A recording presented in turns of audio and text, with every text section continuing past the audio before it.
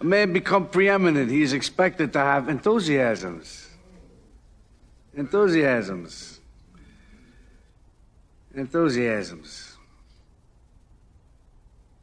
What are mine? What draws my admiration? What is that which gives me joy? James. Music.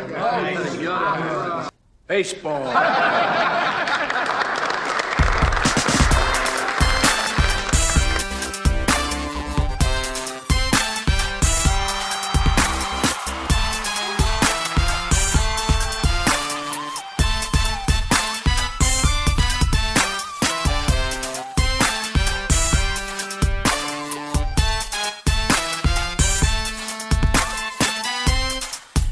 Folks, welcome back to the Pull Hitter Podcast. This is Rob D, the Dead Pull Hitter. We got a fantastic episode for you today.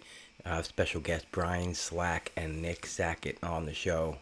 Two highly successful NFBC players, really awesome minds into the fantasy sphere. They have teams on the solo, but they partner up for a lot of teams, so they talk about the dynamics of playing together.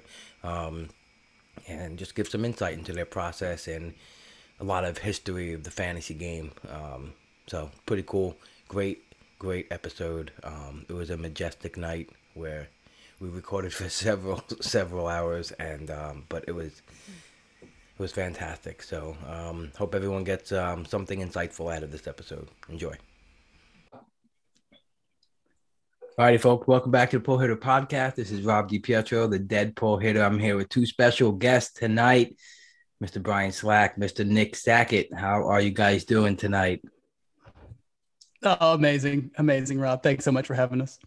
Rob, thanks for having us. I just got to say, the only reason I came on this show is because you are a part of the vegan mafia, and I'm not going to dwell on that so as not to alienate all of your listeners, but appreciate it. Amen to that. Save the animals, baby. Save the animals. Euthanize the humans. No, I'm just joking. So what's going on, guys? Thank you for joining me. Obviously, we have some precious time, but we're going to take care of it tonight. We're going to give the listeners a full-fledged epic show. You guys want to give a little background of how you started playing NFBC and how you guys became dynamic duo in the fantasy arena? Yeah. We started working together about 12 years ago, and it was a CDM competition. I think he had the idea or something like that. Kind of came to me with it, and I had done a lot of like an AL only home league since like the mid '90s. So I was kind of had my fantasy baseball chops, I guess. And so he came to me and we just kind of partnered up on the team, and then kind of slowly but surely transitioned to what we have now. A lot of NFBC, almost exclusively NFBC stuff, and yeah, rocking and rolling. Yeah, I played some home leagues up until that time. Just was generally a pretty big baseball fan. And yeah, we started working together. All we really had in common was baseball. That's it. And even that, yeah. Opposite personalities. All right, we're gonna connect on this baseball, but it snowballed, and I think in that CDM year, I gave him the hot tip to buy Zach Greinke, even though Greinke was having a horrendous spring. But I had listened to some, I was listening to most games, even spring training games. And I heard that Greinke was working on his pitches and wasn't really worried about results. And I said, no, ignore this. Take him. And he won. I think it was his first 5 outings, got a win. And I bought a little bit of equity there with Slack in the early going, and been writing that ever since. One good call, one really good call in 12 years. And he brings it up every time he's trying to get a fab bid going his way. So remember Greinke. I mean, listen, you got to play the card, man. You make a golden call. I mean, you got to whip it out. That's it. Simple as that. There's no expiration date. It's got a lot of mileage. Yeah. It's got a lot of mileage. Oh man, that's golden. Now, I mean, that Greinke. See, and you hit on something too, like listening to the radio. I think there's like even sometimes just catching a game or like a spring training game, especially. There were so many really good nuggets. Like if you were paying attention, there's always something good to catch, about a player working on something. I like when they do the player interviews, and got to hear a lot of stuff like that where it's good tips. It's good tips. But yeah, it's a double-edged sword. You got to be careful. You obviously, we always talk about and joke about like the best, who's in the best shape of their life type stuff. But yeah, you can definitely get the nuggets that can pay dividends. Okay, I just want to hear a guy say, "Yeah, I feel terrible right now." That would be me. That would be me if I was in spring training. Be like, my body, I got some kind of hip pain I'm dealing with. It's not pretty, but Rob, I'll tell you, like, so we started doing NFBC. I think we were pretty bad. I mean, Slack was a really good player from his home league days. And I was winning some home leagues, but they were just like with people who didn't care about it. Right. So like, doesn't even count. But then in Slack, you got to remind me of the timeline, but I played RT Sports and I went and just played like by myself. Mm-hmm. And it was the year where there was only 90 overall players, but somehow miraculously I won the overall. And RT Sports, I think this was like when RT Sports was really trying to like make a name for themselves. So they were like, hey, you won the overall, like we're going to come to your house with a novelty check, like one of these giant checks, and take a picture of you. And, we're going to put it on our website. So I have this picture, I have this novelty check, and I'm like, say, Slack, check out this novelty check. And Slack is so damn competitive. He's all right, this guy shows up with a picture of his novelty check with a dog on there. Like, you're showing me. Mm-hmm. Yeah, I mean, if there's anything that translates into holding the hammer, he's got the fucking check, get the big check. Yeah, that's it. What do you tell me now? Yeah, end of discussion. That's it. I get the last call on everybody. I think I have that picture. I will drop it in the show notes. I did negotiate to have my dog in the picture with me. I found it on the internet. I think I found it on the internet or something. I don't know how it was. Yeah, it's still out there. With Pato, dog. Oh man! So tell me some of you guys' favorite like fantasy moments, like anything that really stuck out, like a close league that came down to the end, or a player that you really hit on, like that was kind of like under the radar or something. What's your favorite fantasy moment, and what's your favorite baseball moment too? Like what really drew you to the game? So for me, the fantasy moment, I think it's pretty clear because I can look back and just like remember just the pure joy that kind of coursed through my veins when Ryan Brazier got a save in 2019. Nick, do you remember this? I'm sure you better remember this. Basically, Matt Barnes came out the first save, right? We weren't sure who was going to be the guy. Matt Barnes comes out, gets the first save. I'm dejected, and then the early the next week, Ryan Brazier comes out, gets the save, and it's pretty much my best moment in my fantasy baseball career. I think he got the next 6 saves. I think he got 6 more saves, and then it was steadily down. Like, yeah, just crumbled. Yeah. Nothing more. It's all right. My favorite fantasy moment, it was definitely there was a playing game a couple years ago. We had a main event team that vying for, it was in the top 10 overall and vying for the league, and the playing game, and we had, I want to say David Dahl. Was it David Dahl? It was David Dahl. Yeah, good memory. Surprising. David Dahl hit like a 2-run homer, and it got us, I think, like either in the lead or tied for the lead in the league, and we were ecstatic. Of course, this was like in the fall, and Slack and I had gone to a bar to watch it, and everyone else was watching football, and like we are ecstatic over this David Dahl home run. People can care less about the David Dahl. Everyone's looking at us like we're crazy, but literally, like the next inning, the next half inning, Max Muncy comes up and hits a 3-run bomb. who our opponent had. Do you remember who our opponent was? I cannot remember whose name. No, but like totally breaks our hearts. I think it was Libros.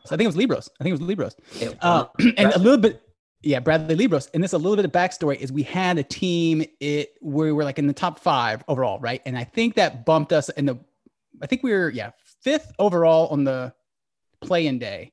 Then that bumps us up to 4th with that Dahl home run, but then we lose the league title with the Muncy home run. So kind of a double-edged flip-flop there. So where'd you end up in the overall? Someone ended up ahead of you, was in the same league? He ended up behind us. Oh, yeah. Wow. He was like probably top 10, but like 9th probably. Like that. That's crazy. Bradley Libros. It was a rough year with him. Yeah. He's in one of my mains. Sure. Make sharp moves. Yep. Very good player. Yep. Favorite baseball moment though. I'm not like don't have like a real like favorite team so much as like except the A's basically. Cause I grew up in Dallas and everybody I was with in my home league kind of always overbid on the Rangers. So I found myself gravitating towards the Mark Mulders and Barry Zito, my favorite player. And so I had like all these A's and but I don't want to have a favorite team so much. I watch a lot of Dodgers now, but it was the 2019 Nationals. I might have had a little bit of money on the series, but how much money? And what were the odds? What were the odds? You know the odds. What were the odds? 66-1. 66-1. So the Nationals had started out, Rob, like 7 games under 500 on like June 1st. 60-1 odds to win the World Series on June 1st. So those were the odds that were had. And so the money was on the series. And then Howie Kendrick hits a 2-run shot. I think it was like Will Harris, right? But I just remember like just completely just jumping around the living room. My wife was excited, and I was just couldn't even speak. I was happy. So that was my favorite baseball moment. You know, like I haven't been to like a lot of games, so that was probably it. Yeah, my favorite baseball moment has to be the 2012 Oakland A's game 162. But leading up to that, game 161, I was living in Los Angeles. I was at Scott Genstead's house. What up, Scott? Shout out to Scott. OG Athletics Nation squad. That's how I know Scott. I knew him and his wife, Christy, through Athletics Nation pre-fantasy baseball. And so I was over at their house watching game 161 with a whole bunch of other Athletics Nation nerds. And it was just like a blast. And they're just like kids, you know, like I'm like 35 years old. There's like a 19-year-old kid. There's like a 24-year-old kid. And we're just like this ragtag group of internet friends watching the game, going bananas. The A's win the game. Me, the 19-year-old and the 22-year-old decide we're driving up to Oakland for game 162 the next day. We did.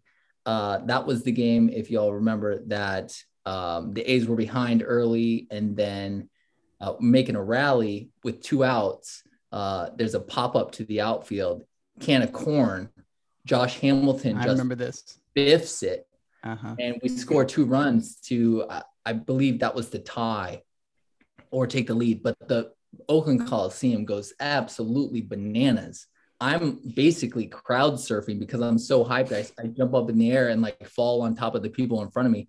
Nobody cares. Everyone is just pure elation, just pandemonium. So that's my favorite baseball moment. Yeah. Was I there for that? But not no, that. No, you were not there for 162, but then we were at game 5 against Detroit in the series. And that's where you saw me cry as a grown man. Yeah. Okay. Yeah, wept together. Yeah, wept. Yeah. You said can of corn, Nick. Do you know what that means? Like, you know where it came from? No. So throwing a can of corn, nice and easy. Yeah, like where the term came from. So no, like, I don't know.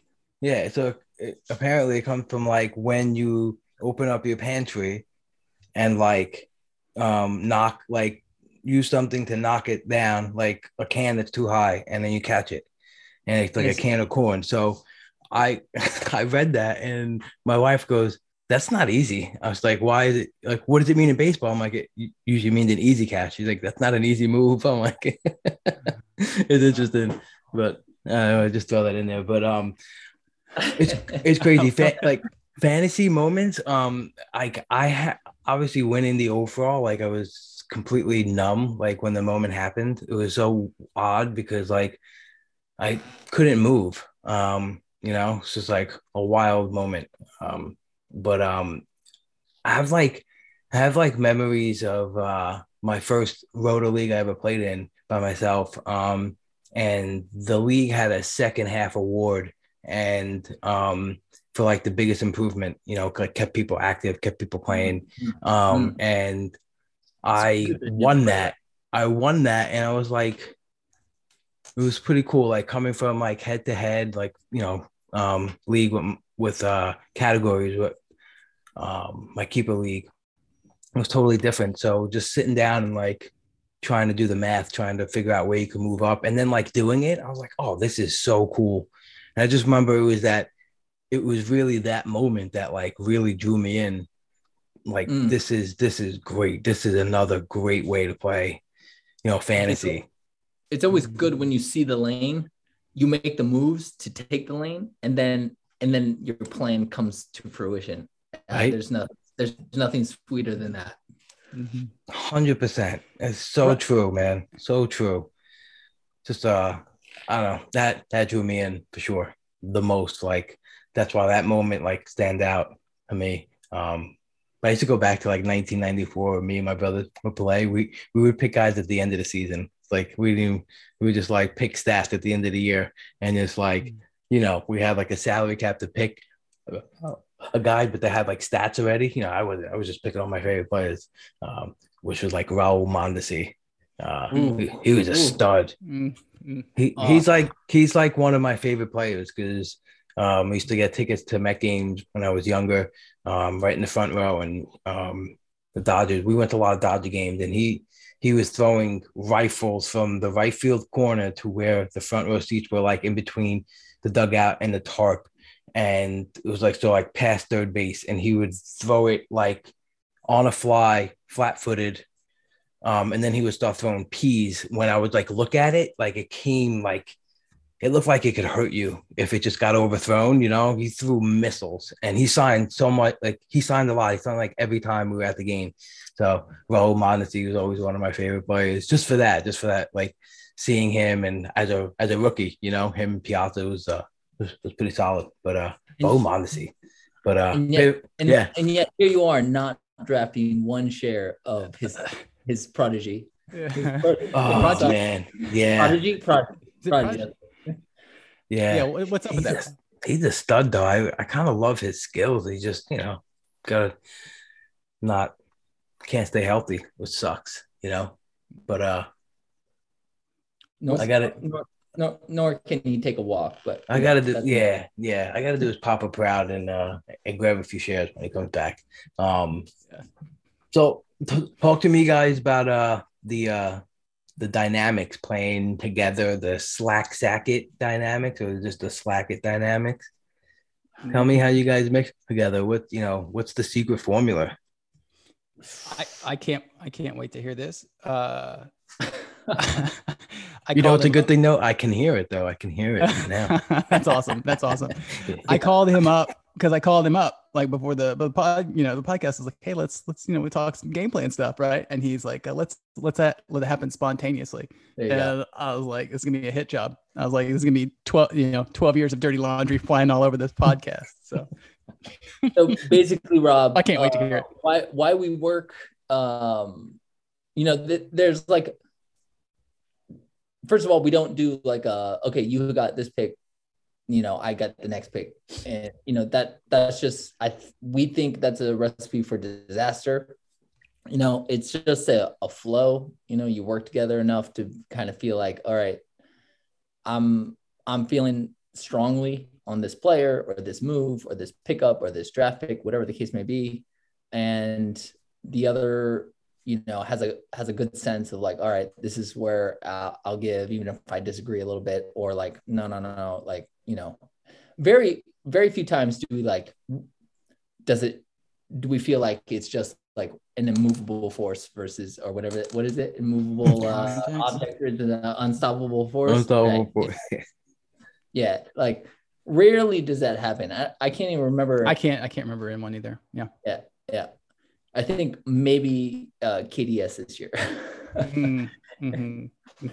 But no, it's just a flow. It's an energy flow that you kind of like get to know each other over the years, and also like I think we just enjoy each other's company, which makes it easy as well. What do you think, Slav?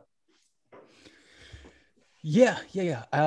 I think a lot of it stems from a lack of ego on both sides. Right. Like I've never been like that kind of that same need to, like, if there was a decision that kind of maybe Nick was maybe pushing for a little bit more the week before, like there's never any part of this, like wanting my decision to be right, just to be right, or to then try to push on my decision the next week. So like, I think that kind of the absence of ego there is something that has been there from the beginning. Yeah. But, Sorry, Slack, but like what you just said was like, there's no tally of like, oh, you were wrong last week, so like you just got to listen to me this week. You know what I mean? Like we just go into every week with a clean slate and like, what do we need to do? Right. And on that, I've actually evolved. I've evolved into a way where like I just like it, because it's impossible not to like acknowledge in your head like when it's happening, but to be able to just kind of like recognize those as thoughts and not kind of really take them and have an emotional tie to them. I think that's might be a little new agey, but yeah, that's part of it. I'll give you an example, Rob. Recently, Slack made us drop David Peralta, and then he went on. Here we go again with David Peralta. Here we go. Here we go, Rob. This was waiting for 2 minutes. This fucking guy. He knew this was coming. He went on to hit 3 homers that week. Oh, yeah, two in Chicago with the wind. Continue. Yeah, neither were barrels. But no, we're fine. Keep going. This is. What's it about the home run percentage? Damn it. Exactly. But point is I held no grudges the following Sunday. No grudges. Like you just move on. Like you just like, that's how it is. Like, we made the move. Like if I felt strongly enough not to drop David Peralta, then I should have been stronger on it and been like, no, we really should not be dropping David Peralta. But like there was a path to drop David Peralta, and our team needs, required it. So that's the way we went. And like, fuck, he hit 3 homers. Like, what are you gonna do? Not get those stats. That's one right. thing. No, I think I learned a lot last year. Like, I did a tag team league with Jenny Butler, and I never really had to be accountable for my picks before, with playing with someone else. And so just really pulling back and making me realize like how often, we're wrong in fab or just a decision, start sit. And like when it was cool. It was a cool moment when I was like, you know what? Like I'm gonna make a lot of mistakes, and, you just have to be able to just meet in the middle and like just work perfectly. And Jenny's like really awesome. She like does a lot of process the same way. And we only had one thing. It was like I think during the draft we even like we zoomed night before. We got like a strategy down. We did like our first like 10-12 rounds, and then we get into the draft and it went smooth. Like we had a little, we had a great flow. And then it came down to like Lorenzo Cain. I wanted Victor Reyes. She wanted Lorenzo Cain, and it's like the first moment where it was just like, I gotta say something right now. And then she's like, we're making such a good argument for Cain too. I was like, you know what? Like, which way do you guys go? Which way do you guys go? We went Cain. They both didn't do well. Cain definitely, I think, was better at certain points. It just depended when you started him, but he got hurt, obviously, and then it's just too much to keep around if he's only playing 1-2 days a week. But yeah, but it was like just, a quick moment where I was like, man, this is the first moment, the first opposition, but it goes smooth.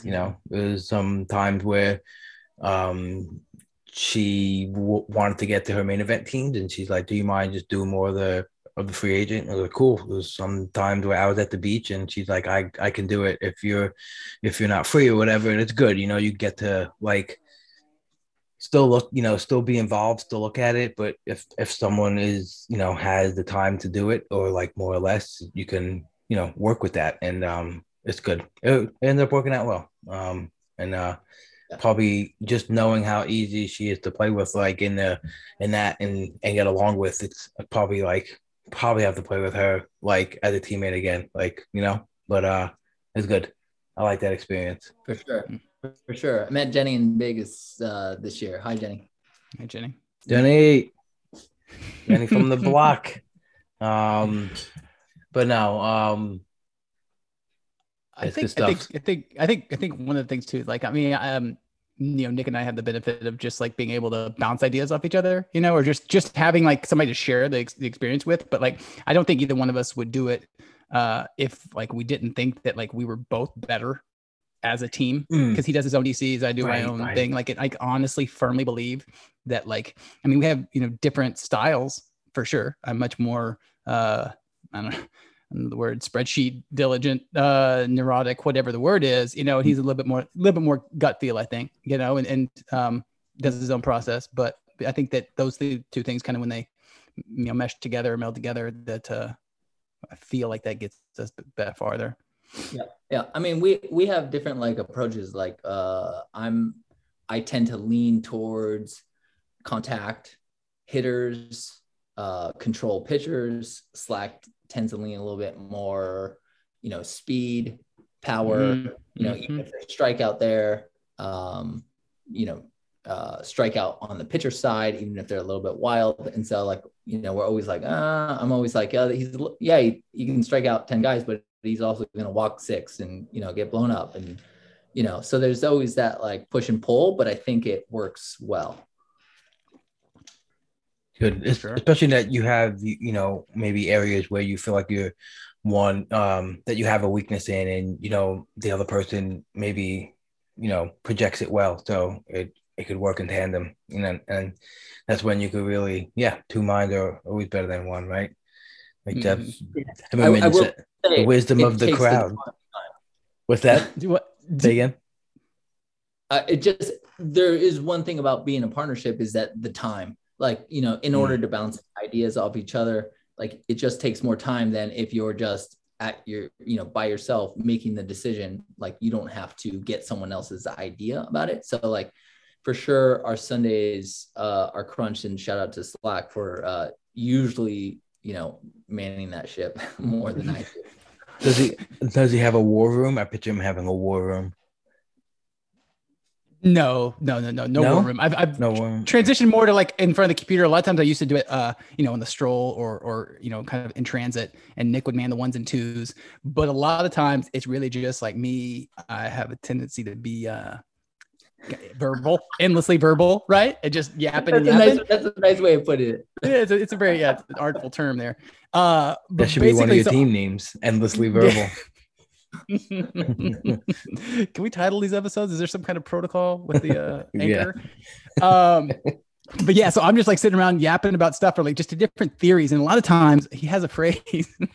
It's he's like, make this actionable for me, Slack. Like, because I will have been talking for like 30 minutes, and he's like, where are we with this? And so I'll be like, here's what I like this guy, then this guy, then this guy, and then we'll kind of put the names, because at the end of the day you have to have names and numbers. But like for me, it's like theory about like backups, and if we did have that guy, would we rather have an extra closer spec? And so a lot of it's just pretty thorough, I guess. And so Nick is over in the background. Yeah, while Slack's talking it through, I'm on the Fab page, putting names into the bid conditionals, backups, sorting them, getting it ready so that when he's done talking, I can be like, okay, now look at the Fab page and tell me what you think.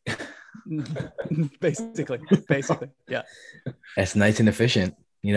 I wish I could record my thoughts, like, because my I can't do things quick enough. I can't open up enough tabs to where my brain is going. So it was like, if I could speak it out and then Maybe I should do that. Maybe I should just speak it out and then replay it and then do it as it's being replayed. I might just understand it more instead of flying through things. Mm-hmm. Dude, I'm so slow. Like I hear like some of the people like on podcasts, right? Or even like Toby, like the way he'll do it. It's just like you're like, oh, he did this with his pitch and this was his swing in the last five. I'm like, hold on, let me get my glasses. Let me open the laptop and figure out what's going on here. But yeah, there's a lot of like different tabs to kind of get through, so like it's a pretty, I mean, when you're diving into kind of these players, for the first time on a Sunday, can be a lot of time to check all the things you want to check. Toby had a special skill. He tells such a beautiful story. Like, when he when he describing like just the metrics, and he just blends them into each other so well. I'm like, I can't speak like this. I sound like a meatball from New York for sure when I hear him, and he's just like, oh man, he makes it sound so easy. Fucking bastard. Yeah. Well, I just want to say, for a meatball from New York, like your learning curve since you've gotten this game has been unbelievable. And I'm like, how does this guy know how to play? He's only been here like 2 years. Like what? Mm-hmm. And like, you're just crushing it. So whatever the meatballs doing from New York is fucking. They're vegan, baby. Vegan meatballs. That's what it is. That's right. Eggplant meatballs, baby, straight from the garden. We don't want to lose too many listeners right now, but yes, they would love an eggplant meatball. They don't know what they're missing. Nonna's kitchen. Oh man! We're gonna have our own little vegan group next year in Vegas. I'm gonna start up another podcast, a pull hitter vegan talk podcast. Oh man! So we'll talk. You mentioned the gut a little bit ago, and I wrote down to get back to it because I think that's a cool thing I think it's a necessary tool to have when you're making decisions. We look at so many things, but sometimes you'll pick up something on a player just by watching a game. I don't know. There's certain ways to be drawn into a player, and I think you got to trust that when you feel it. I think you need to have that real human element and not just make such methodical moves off of math. Obviously that's the goal. We have to out math each other, but sometimes it can't be that.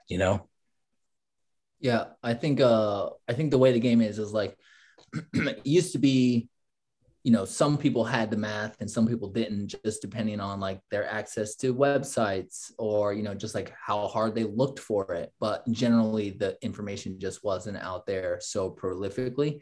But now the information is out there so much, and there's, a lot of analysts, breaking it down for us, that at some point, we all have the same math. And of course, that's not true. I mean, like Phil is breaking shit down in a way that we don't know what he's doing behind the curtain over there, the wizard. But nevertheless, he's got heart rate numbers. Yeah, exactly. He's got heart rate numbers on this guy. That goes into this model. If they're clutch, when it's 3-2 and their heart is still, he gets the big bump. The clutch metric. Sorry, Phil. I didn't mean to tell everyone your secret sauce. Yeah, by the way, don't you have some secrets from Phil, like in exchange for that podcast? I know you got to spill that, but anyway.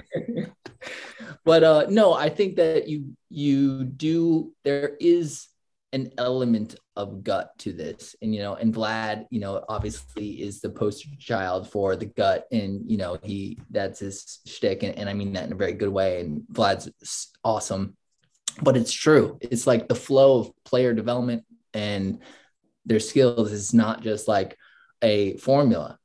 There's a feel to it, like there's a human element to it. So and it's also just like the flow of the game of baseball. So I think you have to fit that into your game. And also too, the human element, like you have to understand that there's a human element to these players as well, right? Not just making our choices, but like these guys on the field, like exactly. As much as we want to project skill, we don't know if things are good at home, like the things that affect us daily, like you don't know what they're going through, and it affects, there's a human element to that we can't model, or maybe that's what Phil has. He has a gut model. He's got something. But these guys, we just look at numbers, but there's more to it. That's when you gotta like really realize like you're only gonna be so accurate, I'm wrong a lot. Yeah, we're wrong a lot constantly. Everyone's like, why the fuck are we listening to? Well, these guys are wrong about everything. What are they talking about? Being wrong all the time? I'll give you a dissertation on this.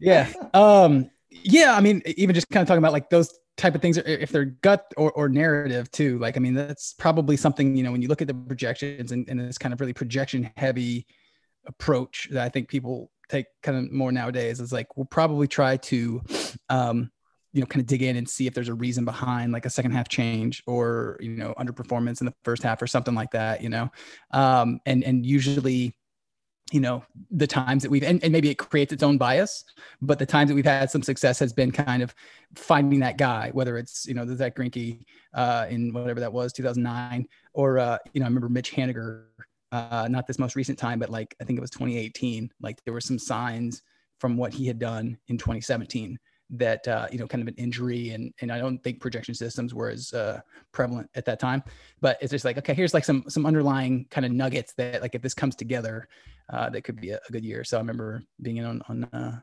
some Mitch Haniger, but yeah, the idea of just like, I'm sure, like Nick said, we're looking at a lot of the same numbers and, there's so much stuff out there, man. There's so much good content. There's so much good way to like formulate, rankings. And, I wasn't a heavy projection person when I first got into NFBC. It's strictly like, Baseball HQ skill based. I did Babs by Ron Chandler. I just thought, I looked at the skills like that way, and it helped me because it was it was a more simplistic way of looking at it, and it just gave me a good base of understanding how sabermetrics and analytics work. And then once I got into NBC, like I realized that I needed to learn and do, incorporate other things. And I think it's good to, be open to look into different things. Some people will shun it or say, I'm just going to do it this way. And that's fine. But I felt like to get better, I had to understand at least how other, ways to value players worked. Yeah. Yeah. And like another aspect is projections versus how those stats are going to be clumped together in the season. Like you look at a projection system, but if the guy is playing, half the week, but cumulatively that's his stats at the end of the year are going to be like somewhat valuable, like a $6 player. But if you had to start that every week over the course of the year, like you've seen this like really empty weeks and you just get so frustrated. And you're like, how can I have this guy in my lineup? Like that's part of like the approach to the game that I think is hard to capture in projections and hard to capture in numbers. But great point. How you deploy them and when they're actually getting those stats. I mean, and I think Phil is pretty good at like deploying his guys, but also if you only have so many limited roster spots, that's tough as well.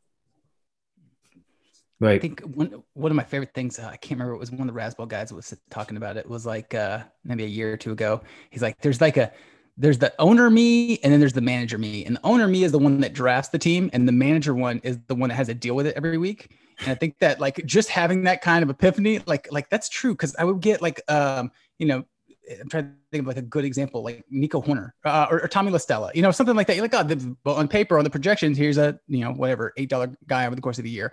But then you're like, every week you're like, why am I holding this guy right now? And then maybe I'm thinking of previous years, Nico Horner, but I hope so. Don't you fucking dare come here and talk shit. I got outbid. We got outbid on Nico Horner 2 weeks ago. I was like, Nico Horner, nobody's going to bid $30. We bid $30 over the winning bid in our league was 34. And so $30 would have won in like 19 of the 30 leagues he won. But yeah, just little things like that. Those things just drive me nuts. Like thinking that we made a good bid and, not getting it. So I love Nico. I like him a lot. What do you want Yeah, from me? let I him bid $30. play. What would you have bid? What would you have bid? Huh? You're like, I had him 2 weeks ago. You know, it sucks to be I did. you. Yeah, Yeah. 100%. Speaking of bids, I think one of the things that Slack and I do not care about is overbids. Like I know that there is a dialogue in the community about, you know, efficient bids, you know, et cetera. But we really don't give a shit if we overbid, and we overbid a lot. I think if people in our leagues, you know, are looking at our bids, they're going to see Slack and Nick overbidding all the time. And it's just our style. Like, if we want someone, like, we don't go crazy just to go crazy. Like, much respect to who is it, Heverling and Dalton. Dropping dimes. This is, I'm going to save this for the dropping dime segment later. But no, I mean, they have a process, and I get it. I think they take it to an extreme, but we're probably closer on to that side of the spectrum than the other side of the spectrum, which I would say is like maybe the Toby or the Scott Jenstead, which are much more conservative with their bids. And both sides can work, but we definitely are on the side of like, fuck it, let's get our guy. You can't stop us. I remember saying, I tweeted this. I was like, so we bid $80 on Brendan Drury and we lost, Rob. I was like, oh, geez. I was like, and right before we made that bid, this is Brendan Drury, mind you, like 3 weeks ago, early May 9th, maybe.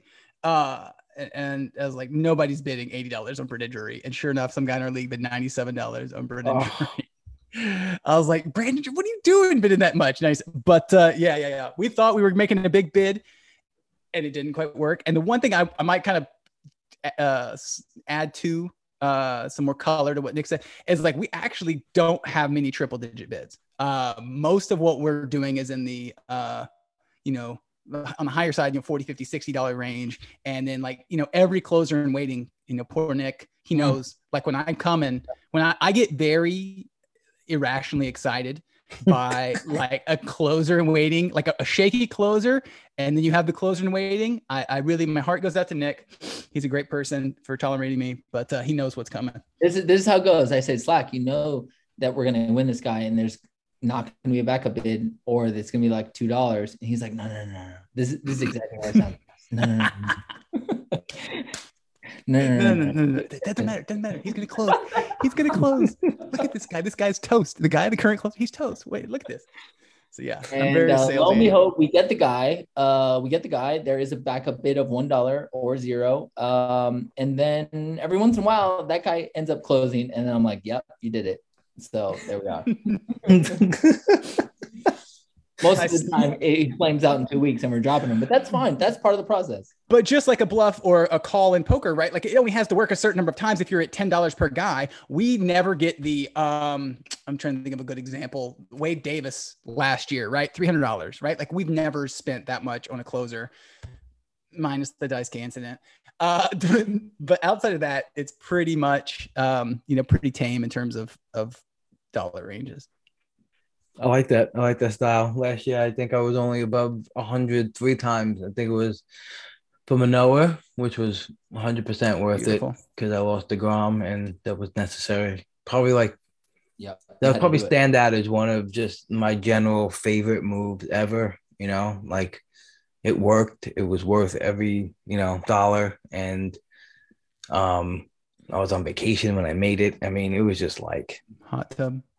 Yeah, hot tub, I mean, that series of like 30 minutes from when the bidding closes and you're still in the hot tub and you're checking your phone, like, boom, I got Manoah. Like, that's got to be like pretty high on the fantasy list. That's going to be pretty high on like the life list. Life list, yeah, exactly. Really, and oh man, it was a crazy weekend too because the caliper on my wife's truck blew out and we couldn't fix her Jeep Cherokee, and so we were in Delaware on the way, and luckily we had friends that were nearby and we were able to stay there that night and continue our trip the next day in their Toyota Highlander, It was amazing. Like the transition that we had to make, like snap out of like, it was such a terrible situation. It was Memorial Day weekend too. So, oh my God, it was such a gut punch.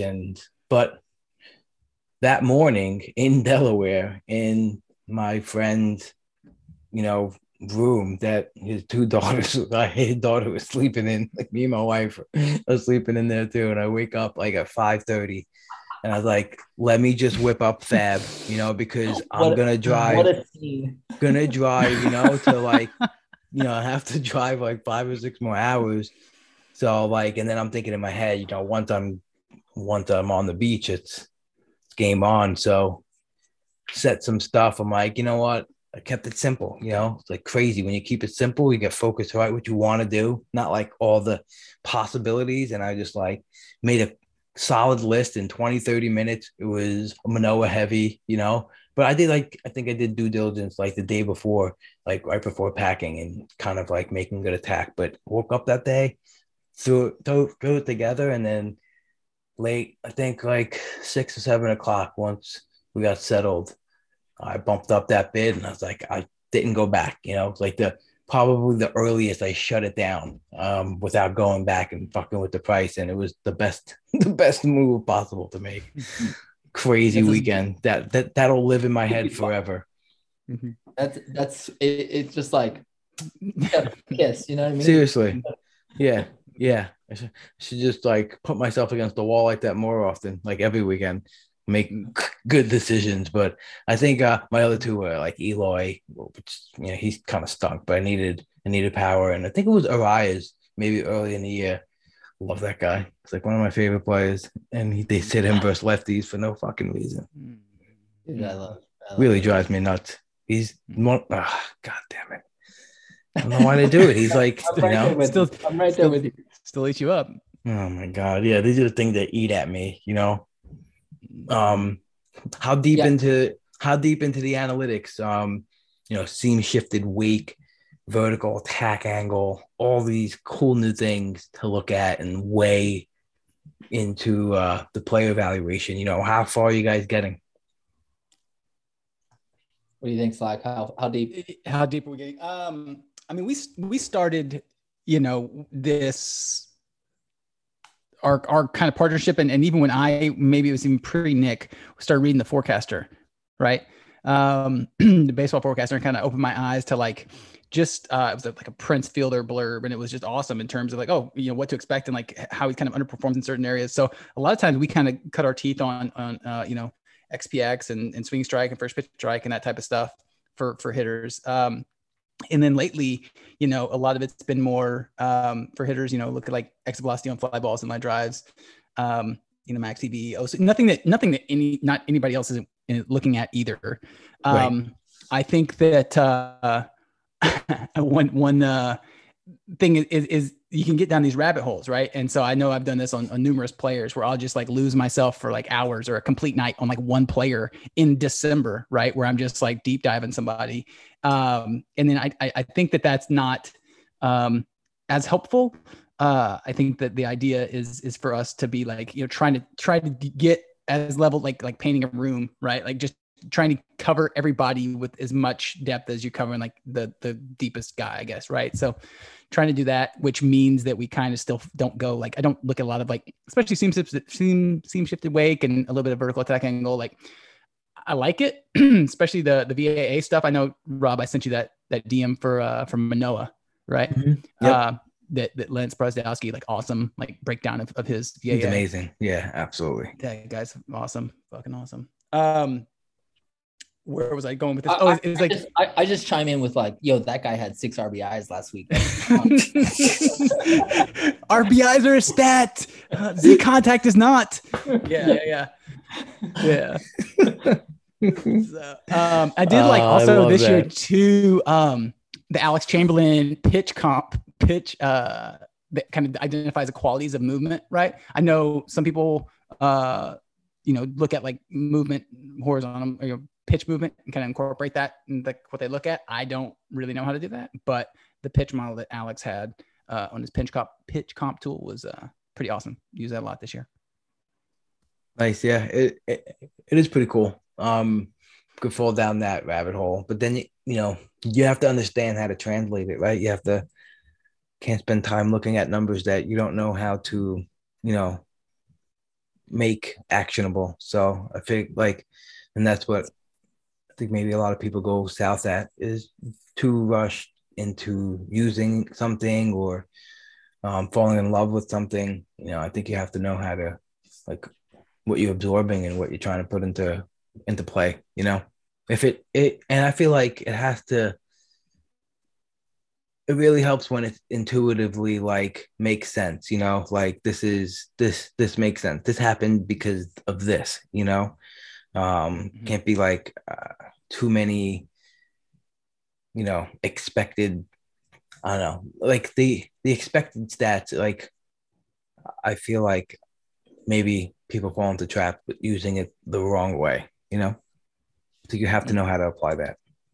No, I don't think we're too high on expected stats. I can't speak for Nick here, but yeah. I don't really look at more of those core skills. Yeah. There was such a good. Sorry, Nick. No. That was it. Just they're part of the process. They're one thing. I mean, you got to look at team dynamics, playing time, a flow, all that. Flow. Yeah. I tell you, flow. You know how many times? I just want everyone to know. Do you know how many times I convince Slack to do something based on the flow, quote unquote, the flow. That's his thing. It's the dance. Slack. It's the dance. It's the dance. Huh? It is the dance. It is the dance. This everything that we're doing on here is a dance. Anyway, talking about life right here. Hold on a second. I wrote down something before, and I forgot to go back to it because you said you guys like overbidding, and for some reason, what came into my head. You guys ever see My Blue Heaven with Steve Martin? My Blue Heaven. It was a long time ago. I remember the scene, and only the scene where he has like a social security number and he gives like one too many digits. And he's like, he goes, take off the left. Yeah, take off the 5. Yeah. Classic movie. I think it's on Prime, right? Oh, no, it's on HBO Max right now. It's always been one of my favorite movies, but he's big on over tipping, and that's his thing. He's like, it's not even tipping, I believe in. It's over tipping. So you guys are like that. You just sold on the overbidding. Like, yeah. Sorry, not to go backwards in this pod. We already spent all. oh God. Rob, anyway, Rob, we've gone all the way backwards. Okay, it's all right. I will say, like, listen, it was the second week of the season, and we had drafted Kyle Wright in a lot of spots, but we didn't get him in one draft, and someone had dropped him. Right? Was that it was the week, Vegas week. Then the next Fab week was actually before any play had happened. So he was still available. Right. So he had not been drafted. And we were like, hey, he's having a good spring. Like there were some positive signs in AAA in the second half of last year. And we really wanted him. Why we didn't draft him the first weekend, like, let's not get into it. But we really wanted him. And we were like, you know what? Like, we're going to bid $60 on him. And we know that that's an overbid. But we want this guy. And we got him. And as Slack has reminded me, the backup bid was $0. But, sometimes you just got to make sure you get the guy. And yeah, I mean, just to put a point on that, is like I'm, the reminder is only like we both kind of just like shrug a little bit. Like we're not like actually upset about it. Neither one of us is upset. And like I was right there in terms of like this is what we're gonna do, and like this is the guy we had on plans of having on every team. And yeah, we just didn't. I think in that opening weekend, like I think the news broke a day later that he was gonna get the rotation spot. So I think that's why he went undrafted in that first name we did. When I set my lineups in the morning, like today, this Monday was one of the biggest pain in the ass situations. When Bailey Ober goes to the IL, and it's 16 out of 21 teams. It's a big deal.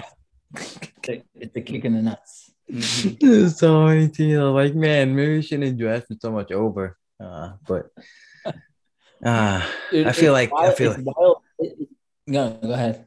No, I'm saying I feel like he he understands how much I was in on him, and he's gonna come back and honor that. Dude, it's wild how like when you draft a lot of guys in your DCs, mains, whatever, and they do well, like that feeling of like I'm a genius. Yeah. You know, but then like it goes the other way, and just like, oh man, why was I so stupid? You know, it swings both ways, but man, when it works, it's beautiful. I know, it's beautiful. Like last year when it was Trevor Rogers, and it was beautiful. It was early November draft, and it was all him. And this year, I thought I found him again in Glenn Otto, but I still have the faith, baby. Come on, Glenn.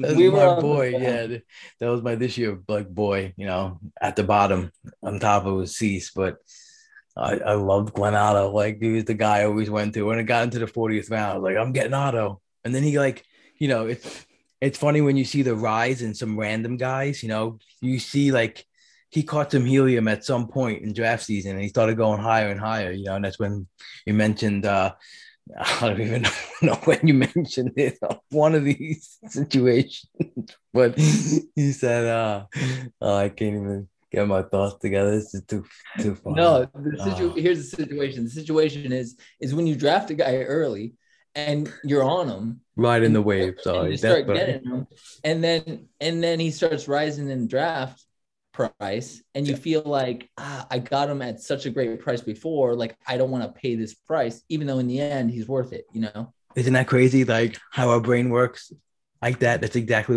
what it was with Rogers. Last year I got into main event. I'm like, I can't do this. I got him at 464 2 months ago. You know, it's like you can't talk yourself into drafting him at 340 now.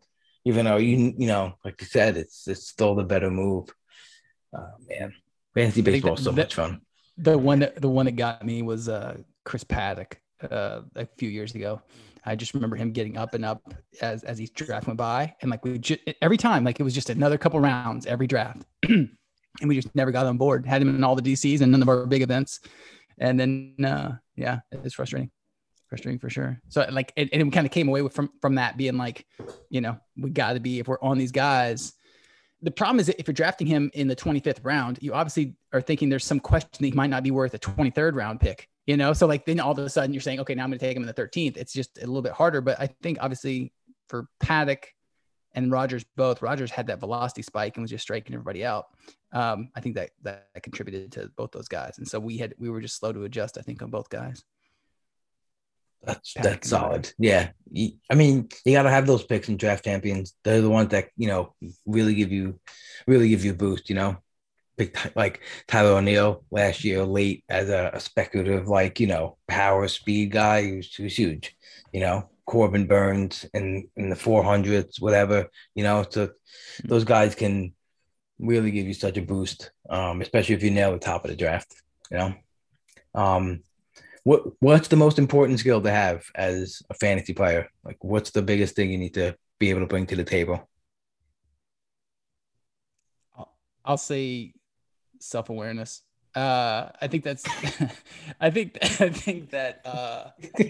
if you know, when you know your weaknesses, you have no weaknesses. That's basically my point. I say this to Nick every weekend. So yeah, as he, you know, the talk into like what player we're going to get that weekend. I think it's time, dude. If you don't have the time to grind, you're not going to be successful in the NFBC format. You've got to, you know, I've seen my performance go down over the last couple of years. I used to have an office job where I was, you know, I had my work to do, but like otherwise I could kind of just like be listening to the games all day, you know, be watching game day.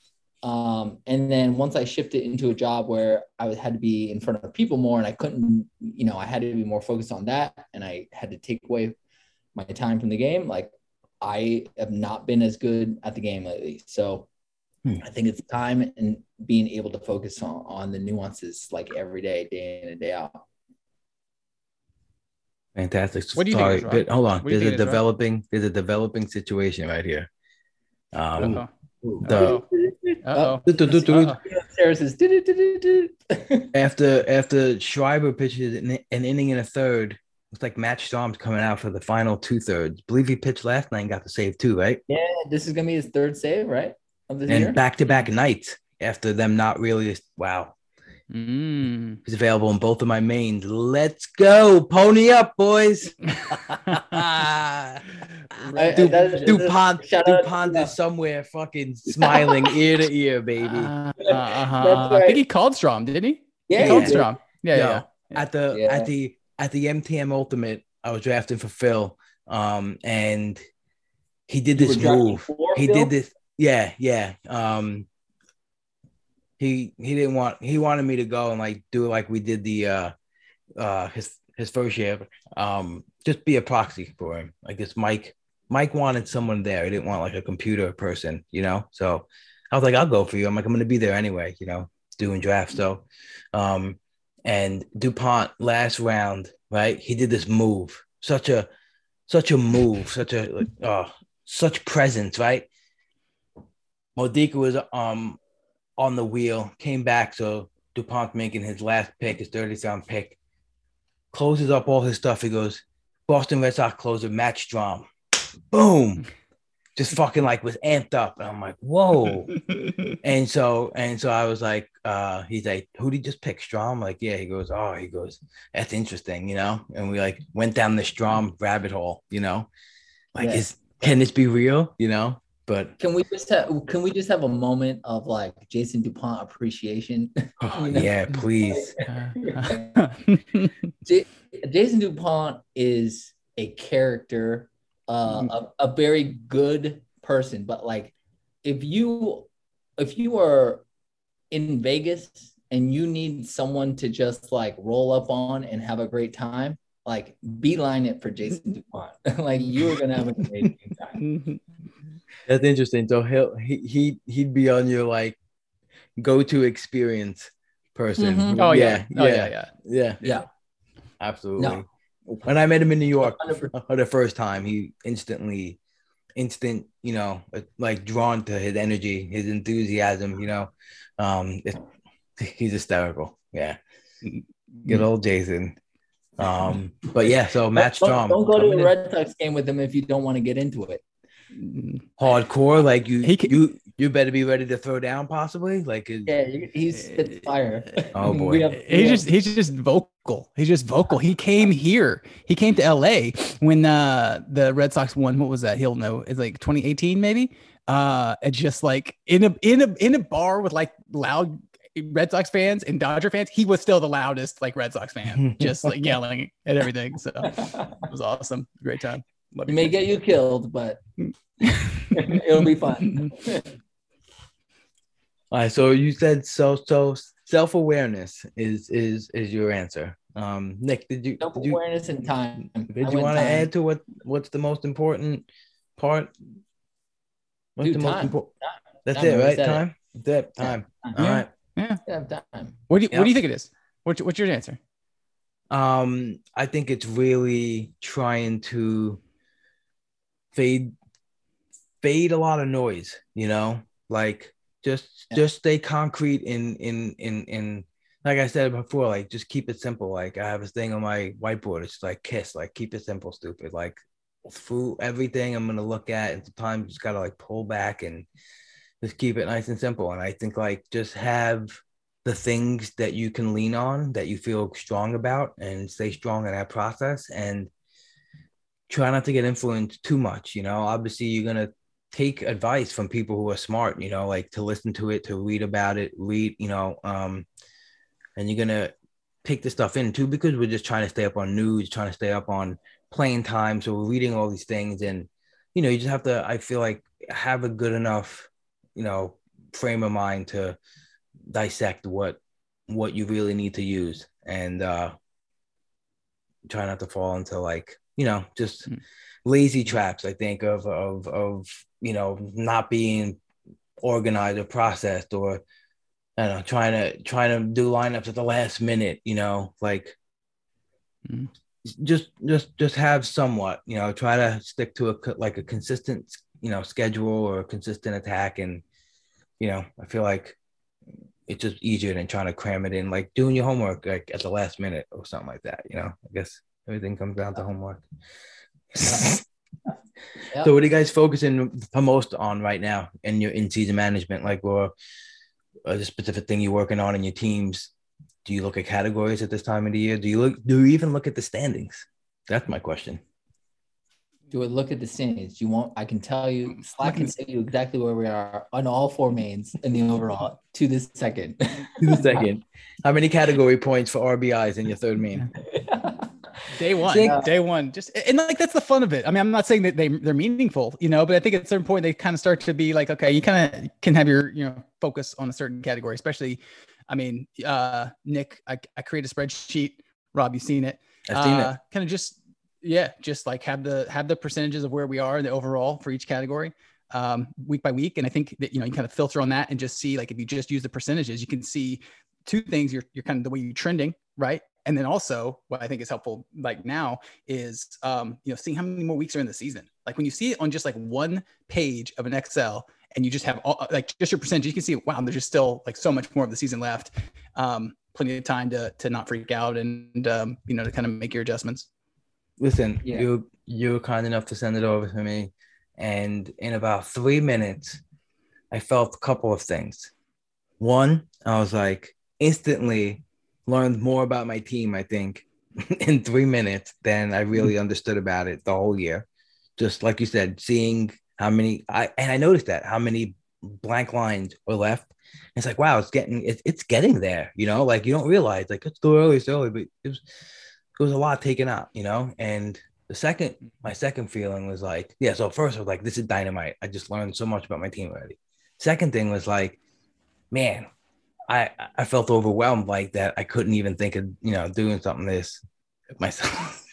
But it was beautiful. It's a beautiful sheet. And like I said, I plugged it in this week, and it's really great. It's like, oh wow, shot up this much. And and I like looking at the weekly stats too. Like even the weekly, I don't know, it's maybe some people might consider it wasting time or whatever, but I like just like weekly looking at the overall, not like who is at the lead at the end of the week, but like who won that last week, right? And like what they put up in the best line possible. Wow, 24 homers. And you're like, whoa, like, I don't know, maybe it's something you can't use. Like some people feel like you can't use, but I just like to browse around and it's there, so sometimes to just kind of try to look at that. And again, you might even realize like maybe I think my one team last year was like probably like in 200 in the overall, but kind of was a lot stronger than I thought. And I don't know, it's certain weeks I was like, oh man, like I may have felt like I wasn't gaining anywhere, but then I would look at the weekly thing. I'm like, oh shit, I was like the top 20 that week, so kind of feel like, all right, I'm making a little bit of progress here, so shun the standings, whatever. I feel like it's useful in ways. I think when you look at it from the overall perspective, because like in a league, you could have a really good week in say RBIs, but like there was a gap between you and 3 points ahead. Like you gained 2 points, but like you weren't going to gain that third point because the next guy up was like really far ahead, right? But you had a really good week in RBIs. And so by looking at the percentage gained in the overall, you have the whole field, and that gives you a better idea about how you did. So even though in the league, you may have only gained 2 points, but in the overall, you gained the equivalent of whatever would have been like 4 points, right. So that gives you like a better gauge of like how you did in the week. And it, like you said, like it gives you also that high level view of like, okay, where's my team headed? You can see my pitching stats, my ratios are sinking. I had a really good April, but like May and the first week of June has been trash. Like, even though you may be middle of pack in pitching or upper echelon of pitching still, like, do you see the trend you better do something about it. So it really helpful in that perspective. Right. Fantastic. How much you guys like constantly really like, do you get upset like if you don't spend enough time into your fantasy teams, like your like mental well-being while you play? I would like to field this question first. I think it's important. Listen, as reason. As obvious we talk reasons. more about mental health, it's part of incorporating it into your life, and into your family or whatever. So like how do you is it ever super stressful? How do you deal with it if it is? Yes, it is super stressful. That's the answer. No, I mean, you actually asked the previous questions, like what are you focused on right now? Like for me, it's staying positive, right? Yeah. Because I think I answered with something, but like the idea is like, I can kind of be, Nick has talked about my memory before. Like most of the things I remember tend to be, especially at this point in the season, the missteps, right? Like whether they're draft day, I've let most of the draft day things go, but I'll never really let them go until the end of the season. And even then, I just need to interrupt. Like Slack. Here we go. Slack will just like pull out of his ass some random draft mistake that we made in like 2014. I'm not joking. This is real. And he will say like, oh, we were going to draft this person. We got sniped. And then we took this shitty player and because we panicked and like everything crumbled from there. Like he pulls it out. Anyway, continue. I'm just saying, everyone, it's just Rain Man type of memory. For only negative things. It's really a blessing. Yeah, I mean that's it though. Like is at this point, like these things do start to kind of mount. And so one example is like you're constantly on, like we had Brandon Belt available in our lineup. I'm sorry. The lineup comes out on a Friday. He's in the lineup, right? And then they get scratched at like 6 o'clock, right? We did have a replacement that we could have had, but I was too busy doing like my life and kind of watching, I think it was a Spencer Howard start, which was probably more of a waste of time than anything else. But I missed that he had gotten scratched in time to get him in. And that little mistake, those type of things, same thing happened a lot in COVID, right? Where guys would be in the lineup scratched or whatever happened. And those things drive me nuts. So I have a list. If anybody, I'm not selling anything. I have a list on my Twitter feed that you can, what are they called? Like subscribe. I don't even know if you subscribe. You just like join and follow. Anyway, it's 2 beat writers from every, I'm selling something here. Basically 2 beat writers from every team. I put it on a list and I'm scrolling through that list. Mostly. Right. What I would consider game time is lineup time, basically 3 to 6 on Pacific time on a Monday, oftentimes Tuesday now, and then Friday. So I always trying to kind of go through those beat writers, really get like as quick as I can. Cause those little things, like when I miss a guy getting scratched, that really annoys me. So staying positive is like, I think it's actually a bit of a struggle for me because when I'm staying positive, I'm like looking at leaderboards constantly. I am looking at roster resources, seeing like what is happening with this guy moving, in and out of lineup, what kind of stuff is going on, batting order changes, and closer, like shakiness, right? But when I'm a little bit more like kind of just like frustrated, that's harder to do, and I don't do as good of a job of it. And so, it's a kind of a battle within myself for me. During the season. Right. Direct that energy. Like you said, make that list and just like try to focus on that. Don't fall down no fucking monkeypox, fucking rabbit holes and forget about it. Then you definitely don't want to spend time on fantasy baseball. Yeah. It's like sometimes too, like after Fab, I walk away and I just spent a couple hours to pick up a $3 corner guy for Friday to Sunday. And it's like, why? Like, why would that the end result? And at that moment, I'm like, all right, time to do something else. Even though I want to like, pull in some of the stuff and get ready for the Fab Pod I do and just look at the player breakdown. There's some nights where I get my guys where I wanted to get and I'm fully immersed in looking around, but other people did. And then some nights where it feels like it was terrible or a waste of time, I just shut down, like Mm. moving on, come back to this during the week, because it's but yeah, stay positive. That's it. Bring positive vibes into your fantasy team. Yeah. Listen, you got What's Nick laughing at it's me? like giving your fantasy team that presence, like that managerial presence that like Mike Socha would give you, Mhm. Yeah. Yeah. Yeah. All right. So tell me about the staying aggressive, the Jake McGee story. This is perfect segue. Perfect Yeah. segue. Tell me about Jake McGee. We had Jake McGee on two of our we had three mains last year. We had him on two teams. He was a little bit shaky. I would say very shaky. He had not gotten the previous few saves. The velocity was down. The beat writers were talking about their need, like at the trade deadline, it's going to be like bullpen. I believe the phrase was repeated, and I was like, that does make sense, And we ended up dropping Jake McGee. I think it was like week 9 or 10 or something like that. And then in the middle, and we were the only two teams of 43 that dropped him. Then in the middle of the week, Tyler Rogers blows a save. Jake McGee comes in the extra innings, closes that out. His velo kind of ticks up a little bit. I'm like, this is kind of cringy.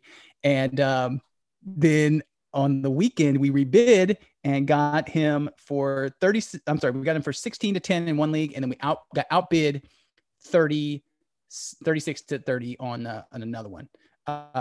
That's a perfect example of Rain Man memory. I looked it up. That's amazing. But the point was, hold on a second. Sorry, I'm sorry to interrupt you, but what's the difference in different price for a player in two different leagues? One, we needed him more.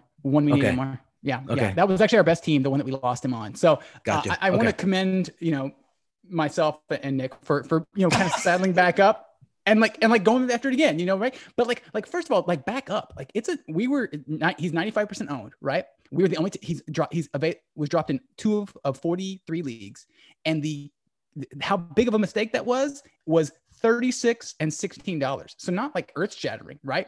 And so I think this gives some insight into like people, like if he was available in the fab pool that week, if Jake McGee was available in the fab pool on the Sunday night that we dropped him, he would not be 95% owned. Like people would have deprioritized him. It was a lot of inertia that kept him on other people's teams, right? But we happened to look at it and say, okay, if Jake McGee was out there in the free agent pool right now, would we have him higher or lower on our thread or our bid list than Edward Olivares? And the answer was Edward Olivares. And so we dropped him for him, and it was painful because we didn't get him, and he obviously had a good time, but good rest of season. Excellent time. He had a great time. Jake McGee was out there loving life, spitting that fastball, 92 miles an hour, rest of the season, racking up saves. But the lesson in there is to stay aggressive. It's like, and you say time, and I hear the Hootie and the Blowfish song. Time. They got nothing but time, baby. Nothing but time. Obviously. I mean, also that goes to show you, like, if you make a mistake one week, we have no shame.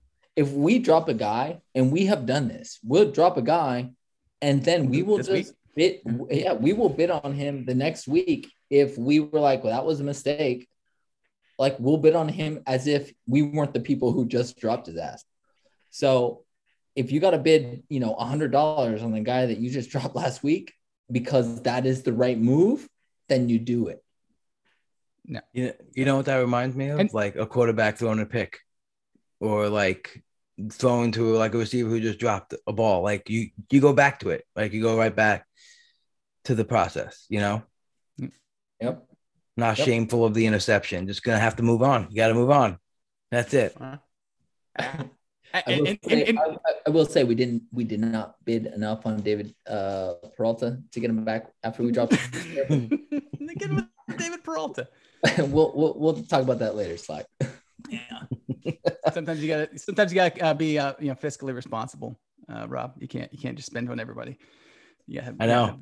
I'm ready to spend this year. I got like the most money in one league, and I think the second or third most in my other main. So I'm ready to drop it. Yeah. You know? Yeah. What you've been miserly over there, huh? Yeah. Man, just I don't know. I don't know what I'm doing. I'm like weekends. I'm like, why am I like not bidding more on these guys? But I think I was late. I think I was a little low on the Morel. I really wanted him, but I didn't go into the 50s to get him. You know, should have. Give us a call if you want us to pump you up on bidding higher. we will pump you I know. Up. Yeah, I'm gonna have to dial you guys up because you know I gotta do it. I gotta pump it up. I mean, we don't want to go on the the extremes, which there are. Are we in the drop and dimes? We're portion? Always in the drop and dimes. Always.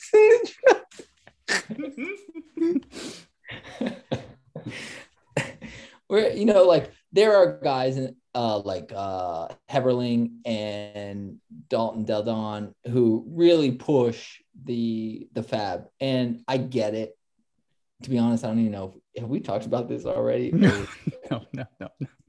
I'm having these thoughts run through my head every second, and it's like I'm trying to work like 6 times as hard to focus.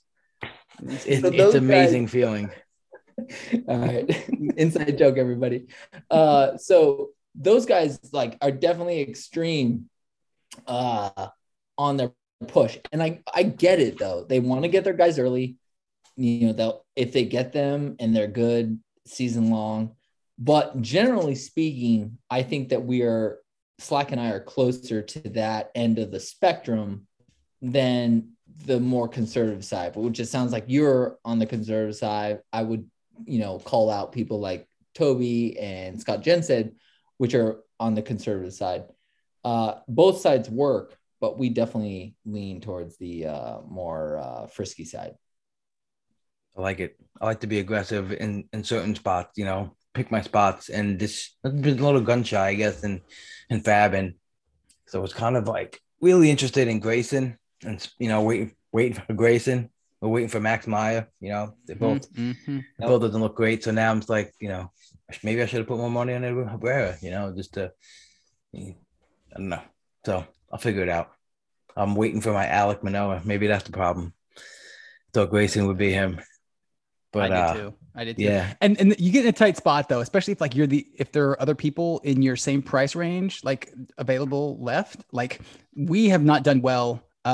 We don't have many. I think the only $300 player we got was Austin Riley in the Fabapalooza of 2019. But other than that, like we keep everything, pretty much in that 40 to, low double digits basically.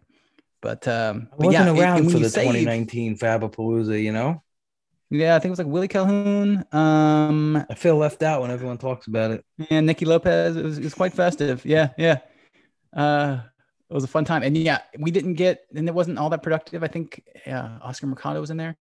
But yeah, we just try to kind of like, the problem is if you save, right? If you save and all these other guys have it, then you're like, well, this is my last chance. And then you kind of end up blowing more than you would probably want to, if Grayson had come up and there's like 2 or 3 guys that all have $700-800, what are you going to do? Not bid 5? I mean, because you look around, like if I don't get him, what am I going to do? Right. Right. So right. We kind of one of the reasons we avoid that, but no, that's a great point. That's definitely a great point. I feel like I'll have to get a little more aggressive, but in the couple of guys I wanted Jose Miranda.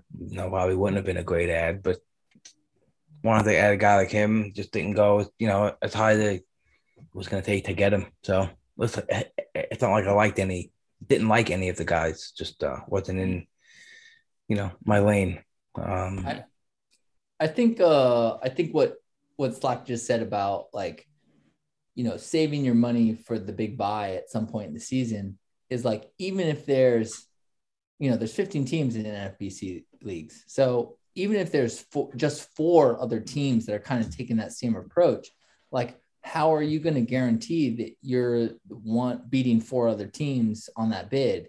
And then, so really that bid is going to be highly inefficient.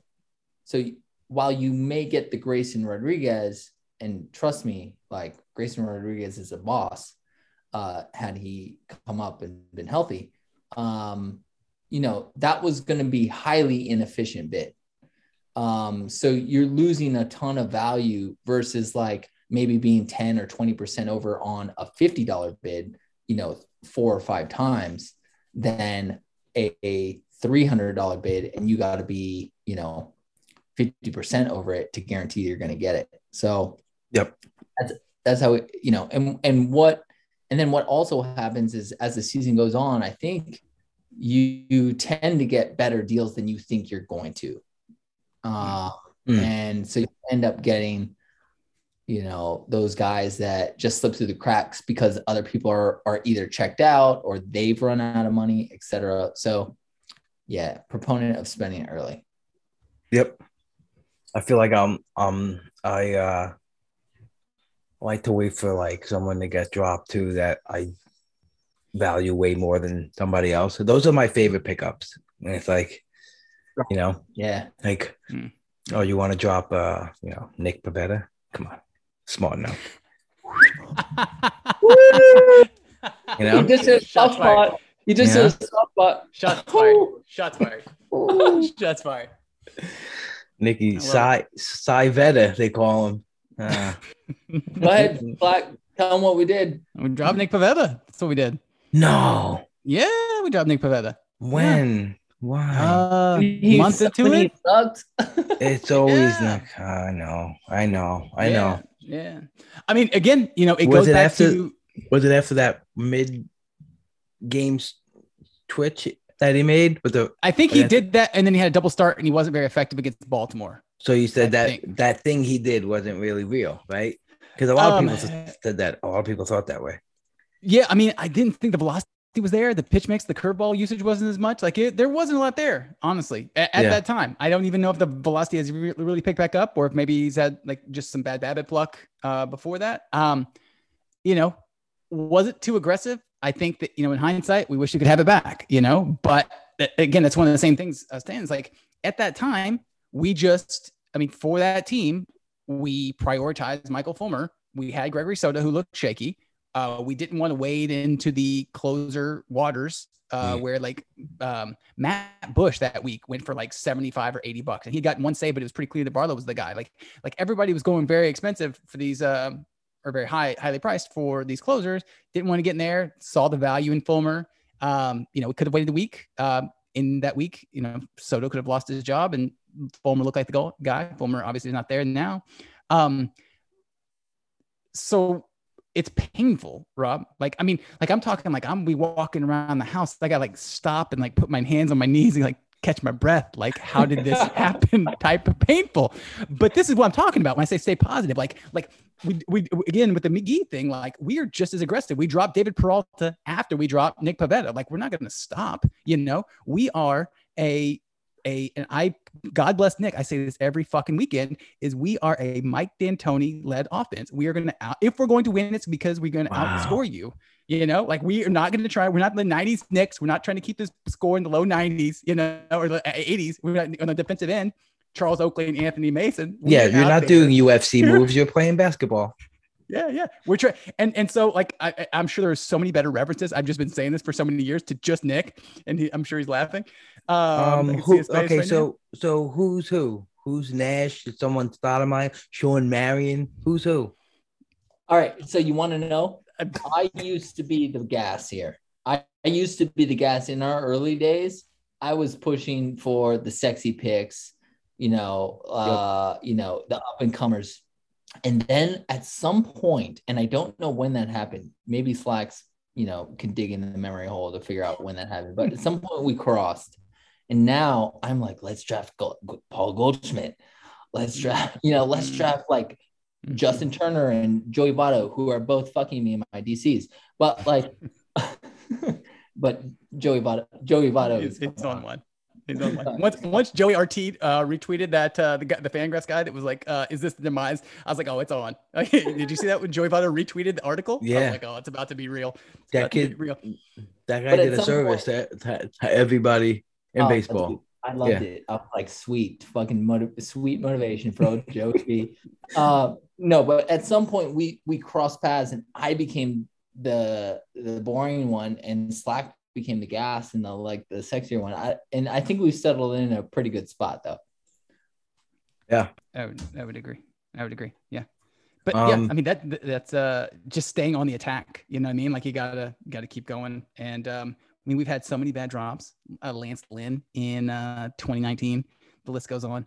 Tyler O'Neill at the beginning of last year. You know, but yeah, you just and I can't make this point clearly enough. Is like these are not, especially for me. Nick is a little bit more a different type of breed.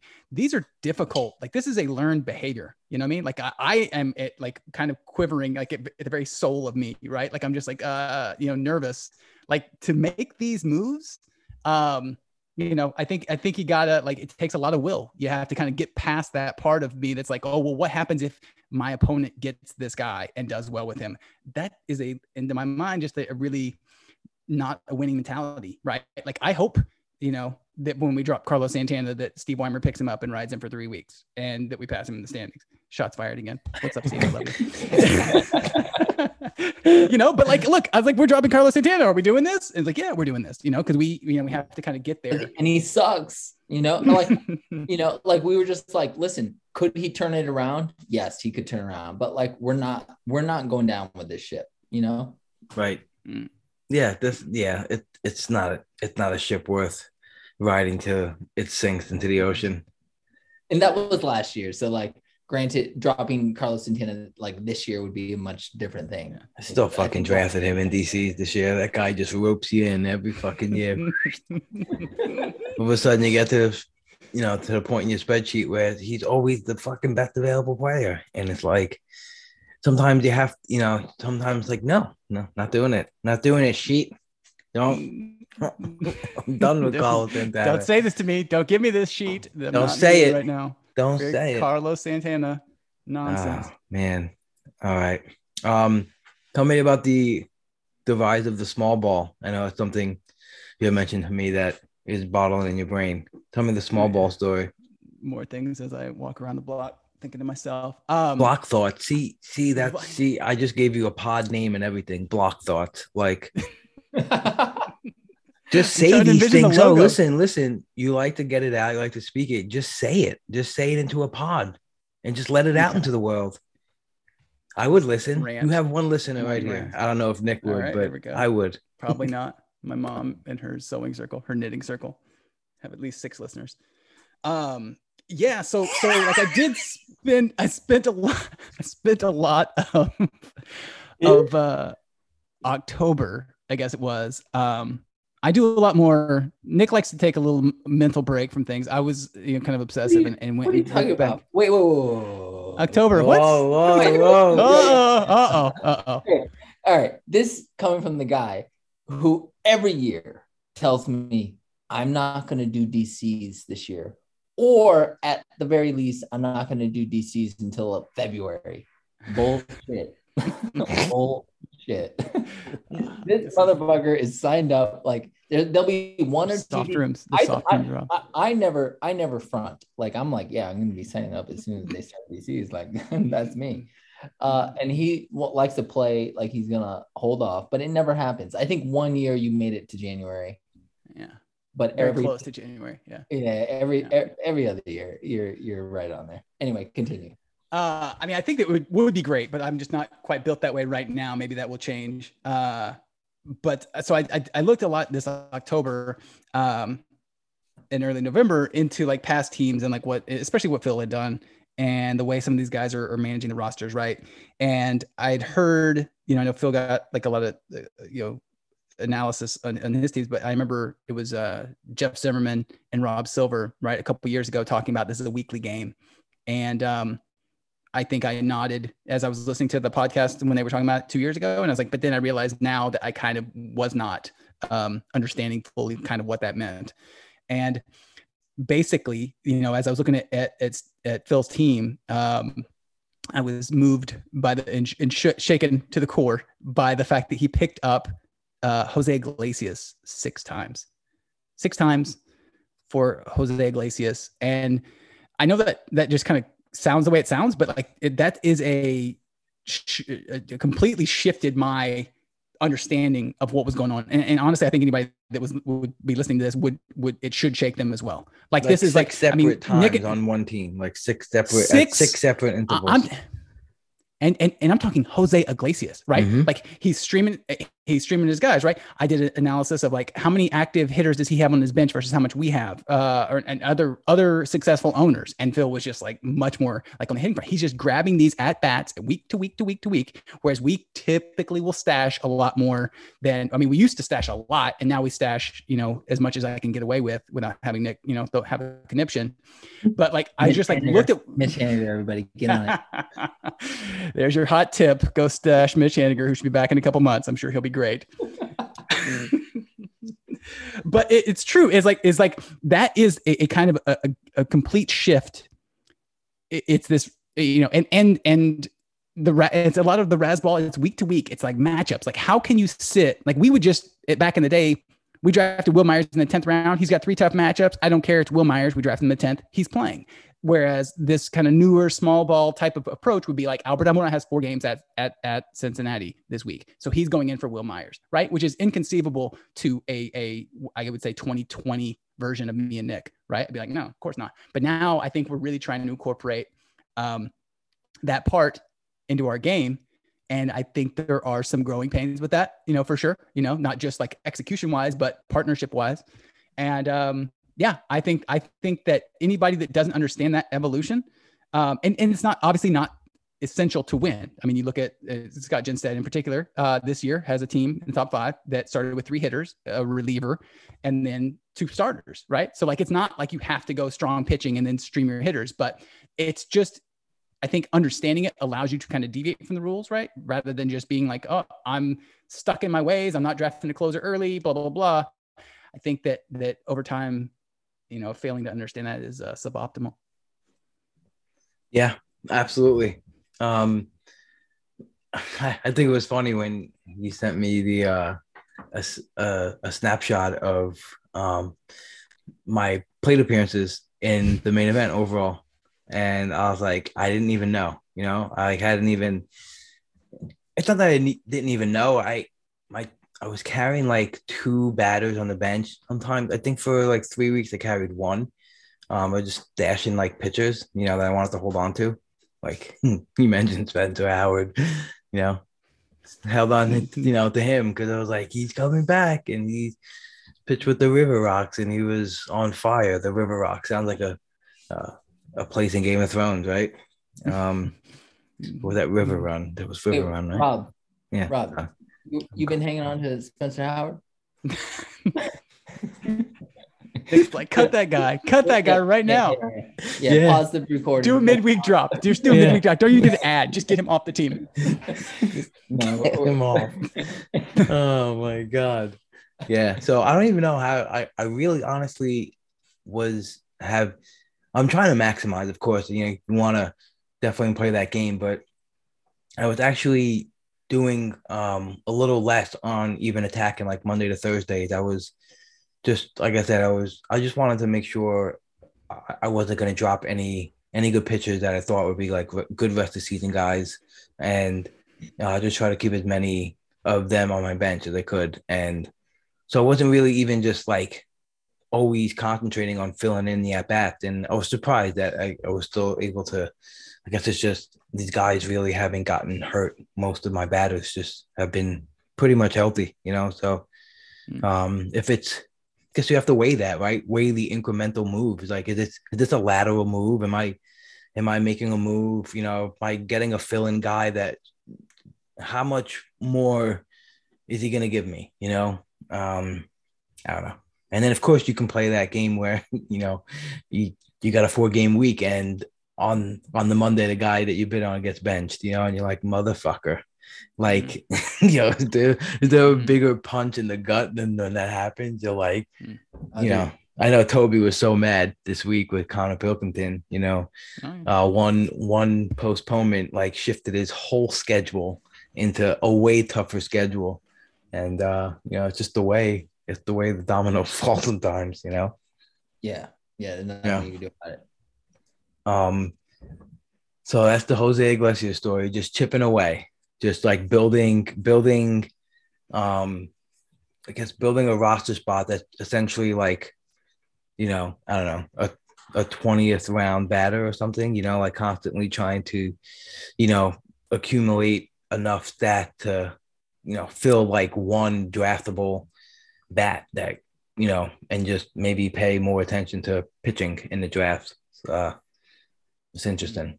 It's tough. It's tough to, just slam the microphone. But like you were saying, like everyone's competitive. There's 14 other guys in the league. Like everyone's going for these players too, right? So it's always a battle to try to fill it in as much as you can. That's why you got to have that strong conditional bid game.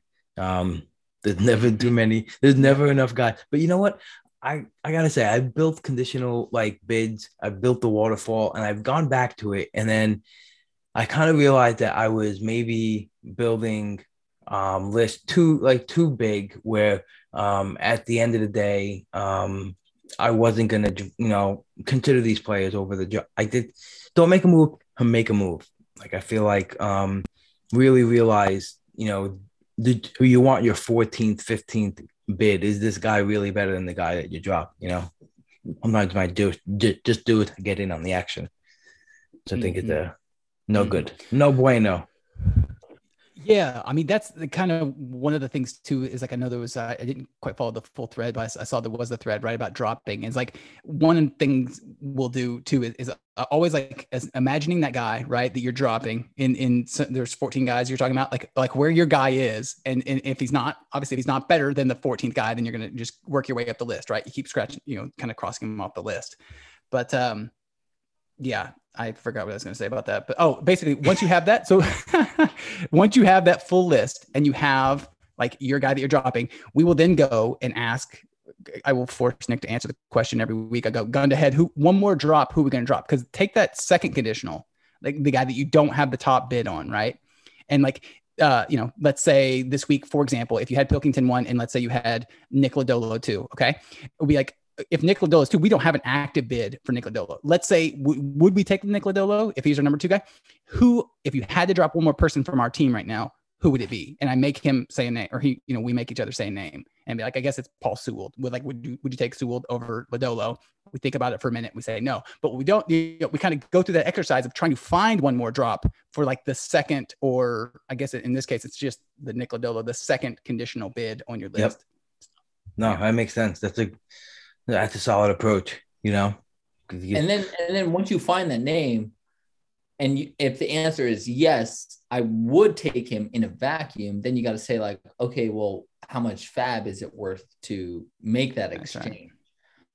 So is Nick Lodolo for Paul Sewell? Yes, in a vacuum, yes, we'll take Nick Lodolo. But if it's going to take $60 in fab or $70 in fab to get Nick Lodolo, then do we want to make that exchange? So like, you got to make that kind of. Did you guys get him this week on fab? We got two Nick Lodolos, I think. Yes. I got one and I lost out on another bid. Yeah. Lodolo crew. 25-3. 25-3. Shout out to Casey Shaw, who takes Nick Lodolo everywhere. Definitely. I don't know. Dude, I was so pissed in the draft season. We were in the draft with Casey Shaw. What draft was it? There was the diamond auction. We did 2 online with them. We have 2 online with them. Yeah, we're in mains with him. Yeah, 2 mains. Yeah, 2 mains, and we were sitting there and we're taking like, all right, and we took Cade Cavalli, and then like 5 picks later, whatever it was, Cha took Lodolo, and we both looked at each other. Black and I both looked at each other like we made a Cade Cavalli. Yeah. We made a big mistake. We knew it instantly, and then of course it has played out. Exactly as expected. You know what though? Don't rule out. Don't mark it as a mistake just yet. Just saying. Well, we dropped Cade Cavalli. So. Oh, sorry. I thought this may be in a draft champion. Oh, okay. Yeah. All right. Because But now he's in your pool as eligible to be drafted though, right? You don't have to wait till he gets called up because he was drafted. So that's like a sneaky move, like draft guys and then like reacquire them. Actually, that is a very sneaky move. Like if it's a guy that you are going to drop in the second week, and like maybe Cade Cavalli and Nick Lodolo are not like great examples because like they were definitely on people's radar at that time. But if there's someone who's just like a little bit beyond where people are not really drafting, that's actually a good move. Like take him in the 30th. He's your first drop, and then like he's just sneakily in the pool. Yeah. Let people spend. Hey, I was trying to find any small victory, and I dropped Sale real kind of early in my main. And that was such an out of character pick for me, like a stash play at draft, but it was really late. And I thought I was like, I'll take the shot right here. Like it felt right. Again, it was one of those gut things where he wasn't really on my radar, but it was at a point where it's like, this guy is so much better than everybody left, So, but I dropped him, but I felt a small victory when like he goes for like 300, and you're like, or whatever, is that any kind of consolation? Like, can you validate my fucking feelings? That's what I'm asking. Yes, I'm not sure about the feeling about the 300. I'm only flashing to one time. Scott just said drop Jeff Samardzija, and the next week he went for 125, and Scott was like, "What did I do? What's happening here?" I mean, I think that like I was talking about with the Jay McGee thing, like sometimes the market will kind of tell you how big of a quote unquote mistake it was. There's nothing wrong with like soaking up those dollars from somebody else, and more importantly, I think that the big kind of takeaway here is that you weren't kind of trapped by a previous thought process, right? Like you made a calculated risk based on the day that you were dropping him. The rest of the season, that was basically day one of the season, whenever you dropped him, and looking forward, you thought the best path was to cycle that roster spot. So hat tip to you. Cheers. How's that? Yeah. I fucking love it. You love it? Thank you. Yeah. Seriously. Thank you. Like, how people would just talk. Do you know how long we held Bobby Witt last year? We might still be holding him. Is he still on our roster? It felt like all season. It was at least 5 months, or at least 4 months, probably 4.5. Yeah, and just I think in August we finally just waved the white flag, and just what a depressing. And then you do it, and the next week he goes for $5. And then it just like this. Somebody else is thinking the same way we are. It's like, oh, maybe, yeah. And it's just so hard to quantify. The toll that takes. It's just emotional and statistically. Emotionally and statistically. That's a t-shirt, I think. That's that's insane. I love that. Emotionally and statistically. Or maybe like, man, that would be like it would be a great everything. Great podcast name, great name of a website. You should start it up. I've got big ideas coming out here.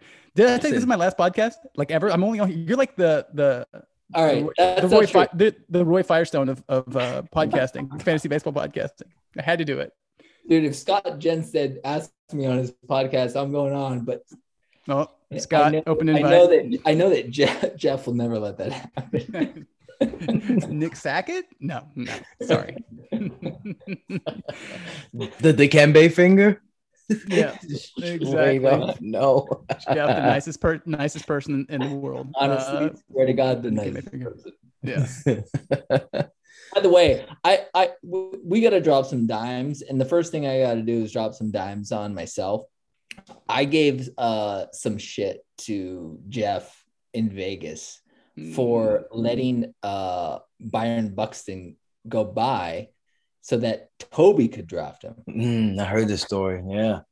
Yeah, but as it has turned out thus far, I think Will Smith, who Jeff took, has been better. I don't know this for a fact. I'm not looking at their stats, but I think he's been better than Byron Buxton. So fucking props to Jeff to sticking to his guns on that pick. I think a lot of it wasn't so much directed at Jeff. It was just like kind of shocked that he had gotten that far. Yeah, that's true. I wasn't giving Jeff shit per se. It was just like a shock that fucking Toby got yeah. Byron Buxton at the end of the 4th round. What are these guys? Half these guys asleep? Yeah. I remember like getting a Discord message, and I like got Buxton at whatever it was, like 57 or something. Oh, so it was 50 something, right? 59. And I remember looking at him like, motherfucker, like good grab, like yeah. Right. the old in-game, like, look what I got, and you're like, motherfucker, Yeah. Like, we'll share pictures of like, last 10, like round 12 through 24 of draft champions, and like everyone's like drooling, like, so you get so much satisfaction over like, look at my last 12 guys I just picked, and it's cool. It's cool to be able to share it and get feedback too. Like, what are you doing drafting this guy? He stinks. You're like, does he really? It helps, but I think it's fun taking snapshots of teams or just like relaying to each other who you just drafted, because it's cool. It's cool to get the instant feedback. Yeah, let's look at Slack's number 3 overall draft champions team right now. Speaking of is it 3? Three? Old Custer? Old Custer, number 3 overall. Custer. What is that name about, Old Custer? Got some random names in here, Rob. Yeah, Slack is the king of just like random ass names. Random ass names, yeah. It is fun though, reading some random ass names. I mean, it's good times. It's one of my favorite things to do as I'm like looking at Fab or just looking through the overalls. It's like, wow, look at these great names you see here. And by the way, I do want to, whoever the guys are that are the Green Mountain Boys. I grew up in Vermont. Shout out to Virgins, Vermont. What up, Vermont? Vermont. Virgins, Vermont. I always look at their team and I just want to reach out to them and be like, hey guys, where in Vermont are you from? Like such dork.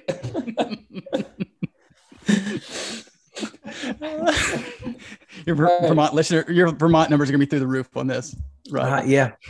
It's you got metric on that by state. You got a metric on that by state. No, I don't. I should get it right. I should get it by state. I got it by country. Age group. What else? Size show. No. It's yeah. I don't get that hype. I should though. I should be able to. But so tell me about your 3rd place draft champion team. What's going on with it? What'd you do right? It's on a little heater right now, which is always appreciated. As I look at the draft, first of all, Old Custer is from Royal Tenenbaums. By the way. Yes. It's okay. It's the title of the book that he was the Owen Wilson character was writing. Motherfucker. I mean, Keston here is on here. Like, I'm surprised that hasn't paid off yet in the 26th. But like, seriously, I think the picks that so far are good. Obviously, Cease in the 6th. I think he's going to come around. Alcantara, Sandy in the 3rd. Started with Harper Machado. Rysel, a little shaky now. Realmuto in the 5th. Kimbrel in the 7th. I got a lot of Kimbrel early in draft season. I thought he was going to get traded. Doesn't look great, but allegedly he was reworking the mechanics. Varsho in the 8th. LeMahieu's in there. And then Ashby in the 19th. And then Michael Wacha, your boy Michael Wacha in the 30th. Oh, yeah. Kyle Wright in the 44th. Mackenzie Gore in the 45th. So those two are not bad. Taylor Walls. Yeah. Gotta mention, listen. I love Taylor Walls. I'm going to drop a dime, though. I'm going to drop a dime right now. Dropping a dime. I love Taylor Walls. I have him on a lot of teams, right? But after you hit me with Kyle Wright, and fucking Mackenzie Gore, don't slip in Taylor Walls, all right? Just end it on Gore. I know. I know. I get so excited by his one steal. He's got 2. I had him active for 3 steals, 112 average. Yeah. Oh man. Yeah. There was a week with all those steals. Those were on my bench too. Yeah. Mm-hmm. It's like, he's stealing bases. He's better than Robles, who I have in a lot of DCs. It's got a little spunk to it. It's going to be the can the closers hang on? Is there enough speed? And Ian Happ, your boy, Mid Rosario stole 2 bases, yesterday. Yeah, you know? Yeah, those guys can show some life. Oh, Garrett Hampson, because it's another year of me drafting. Every year. It's like a yearly tradition, at least on one team. Yeah. I think I felt like I was slow, and I was like, maybe. And I don't know what happened. I think it was because I knew Story was gone, and I was like, maybe there's a shot. And that was in the 18th round. But yeah, every year we get DMs from Scott Jensen saying, "Don't draft Garrett Hampson. He sucks." And then he gets a response email saying too late. yeah. Sorry about it. Sorry, Scott. Always disappoint him. And Robles too. Always kind of a sucker for like, could steal 20 bases. Yeah, no, he's done. He's a dud. But when I tried to sell slack on Jorge Mateo this year, I got the fucking cold shoulder. Ooh. Guy can't hit. Listen. I don't know. I tried to sell him. No, Rob, I tried to sell him. I could not. And this is a speed whore over here. Yeah, me. Yeah. Yeah. So yeah, I was in. We just tried to get a little cute at times, and we had him close to Ramon Laureano in terms of a rank, and then we tried to kind of push it a couple times, and ended up with no Mateo. You know what? Out of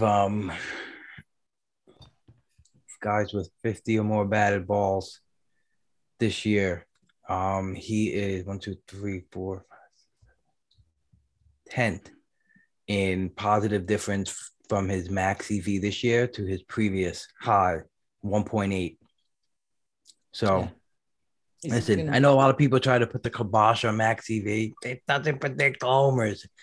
Yeah, well, there's a lot of other things that, that helps when you hit it that hard. It doesn't just, everyone was trying to debunk the whole link to the homers, but keep harping on that. Don't focus on what else it helps, and live that lane, because I'll succeed, using it instead of shunning it. But I don't know.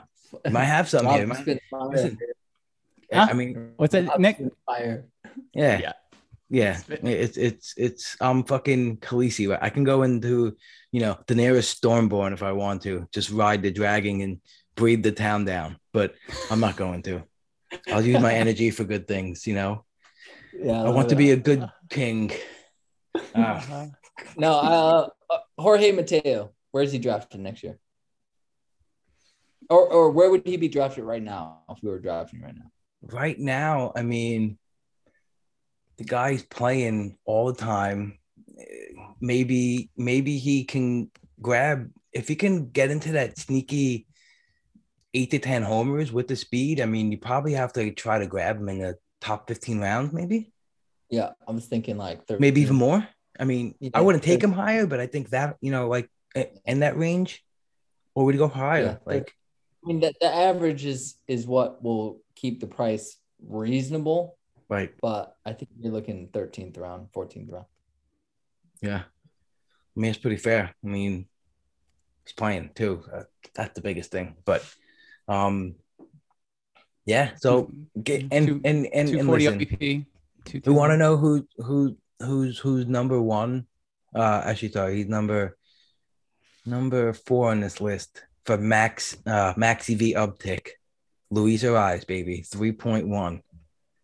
Boom, 107.3 max EV this year. His previous max was 104.2. Just let the guy play all the time. He's like Ty fucking Cobb, right? You're not wrong. Like how much minus the racism, I hope. Yeah, I was got a comment about that. Talking like, oh man, I just love first, second, third. Like he plays everywhere. He's eligible everywhere, and he's like, man, he's really, I know average. He's really been a huge anchor for average, and I think he's gonna develop into this sneaky pop. That's gonna be like, I should just do a whole pod. I want to drop a dime. A couple years ago, we were drafting, and Sean Childs took Tim Anderson, and Tim Anderson average was garbage the year before. So it was coming into Tim Anderson's first breakout year, and we go 2019. Yeah, 2019. And we go, Sean, like, why are you jumping Tim Anderson so much? The guy has a lot of swing and miss. Swear to God, he looks us dead in the eye and he goes, Tim Anderson's average is gonna pop this year. And we looked at each other like, this motherfucker is crazy. Tim Anderson went off. Hit 240 in 2018, 335 in 2019. Just Unreal. straight up skilled that move right there. His BABIP in 2018 was 289, in 2019, 399. Yeah. Unreal. Wow. This guy. I love it. You did say, we're talking about a bit. What's wrong? I gotta. Yeah, jump. All right. KDS for the W. Let's talk about this topic. Let's do it. KDS. What do you got on the KDS? Is this an amazing KDS story? I mean, you don't even say there's like a break in the action. Like, hey, we're back. There's like a commercial. Did you do a commercial or anything? Like an ad? No. Like there was just a gap of 30 minutes or whatever. How it felt like a while. Okay. While I was outside in the rain, but 4 minutes. 4 minutes. Yeah. I I guess that's where I lack in my radio skills is bringing the people back in, but they weren't anywhere anyway. Like they they were with us on that break. So you all know Rob had to go put a cover on his Jeep so it didn't get more soaked than it already was. Yep, basically. But it's the beauty. Yeah. KDS. KDS. Go. KDS. Generally speaking, we like to hit the like 4th or 5th spot from the ends. Okay. Slack will get into it, but I am kind of the opinion that like your first or second or third round like targets can override that. Slack is hardcore. Let's stay at the 4 or 5 spot. Go ahead, Slack. Tell them why. Sounds like a disgruntled partner right here. All right, so you got the theory right. Which of drafting at the ends. Did Rob leave? Is he okay? No, I just can we please get the top on this Jeep? Do I need to call somebody?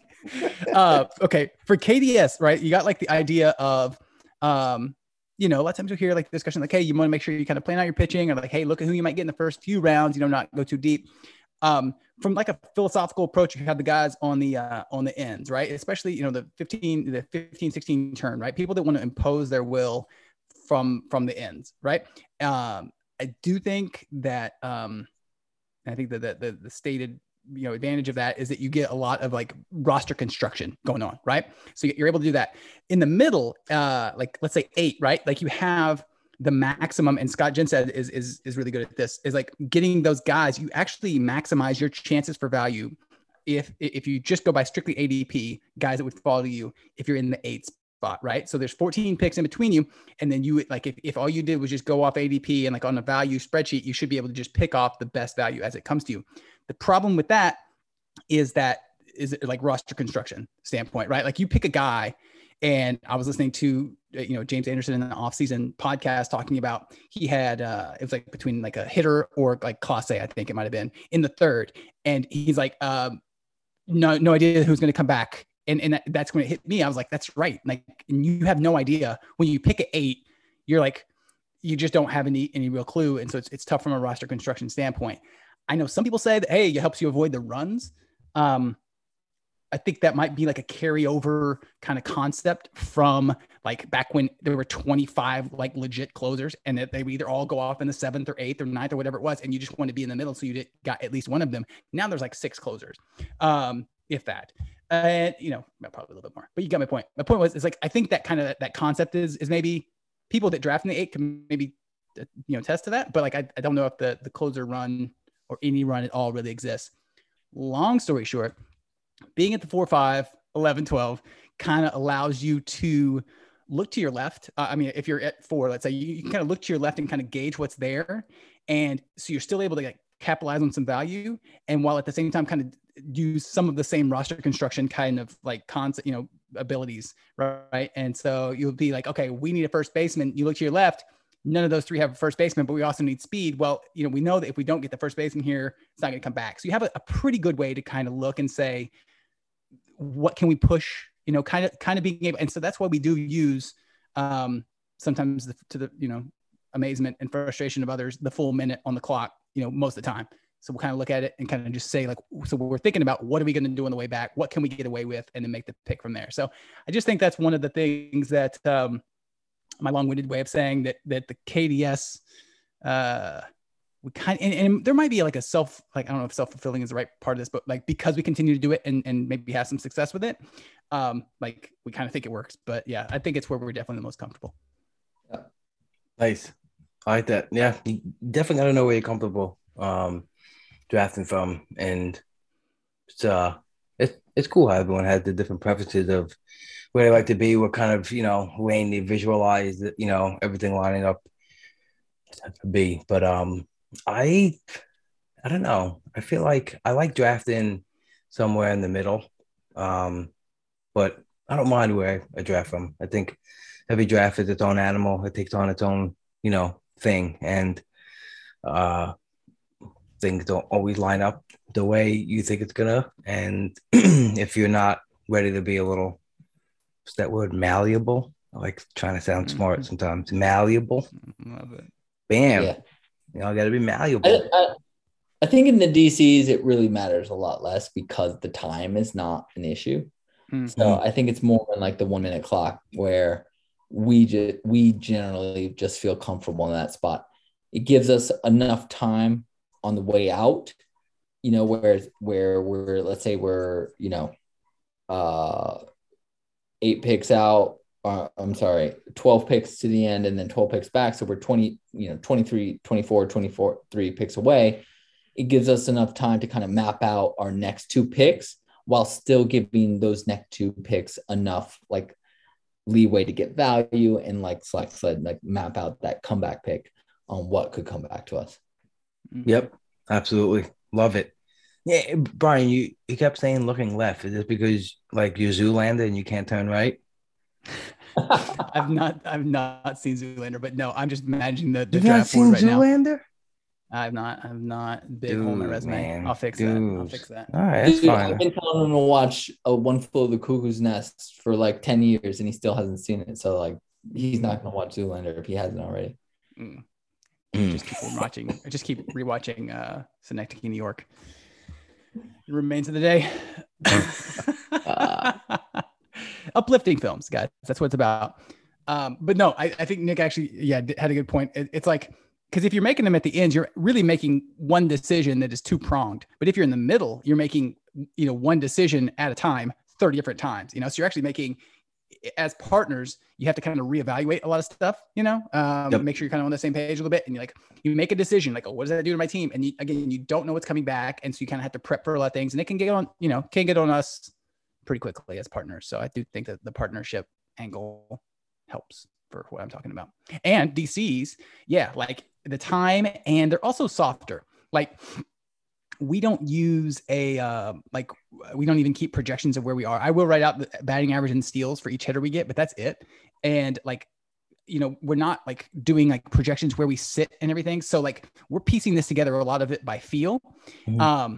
And it's a very tight rope in the main where every pick is very tight. And so DCs, like you can get away with it. Like if I started 4 hitters, right, in the DC, I'm not like so sure I, couldn't still piece the pitching together. Whereas like if I do it in a main, I'm really, really pushing myself because like things have to really go right. Like things could go sideways and you end up, with bad starting pitching, basically.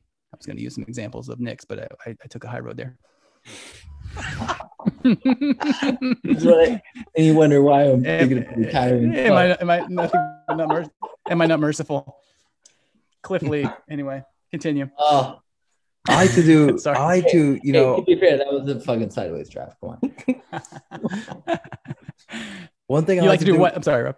One thing I like to do during like the draft champions is I'll try to keep track of like the way Chandler does his Babs. It's like he just wants to roster X amount of power bats, X amount of speed on the team. It's just looking at the percentile versus the league in that skill, and hitting like, and then just look at the recent run environment and I just try to like think about how many power assets they need, not trying to, I'll look at the projection too. Like I try to mix both of them because I like both angles of it. I like both, trying to look at it both ways, so.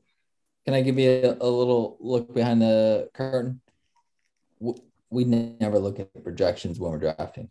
Yeah. Like it's all feel. Yeah. Like what would you say? Yeah. Batting average and speed. Yeah. Speed, you got to keep track of the speed, but it's all feel. Yeah.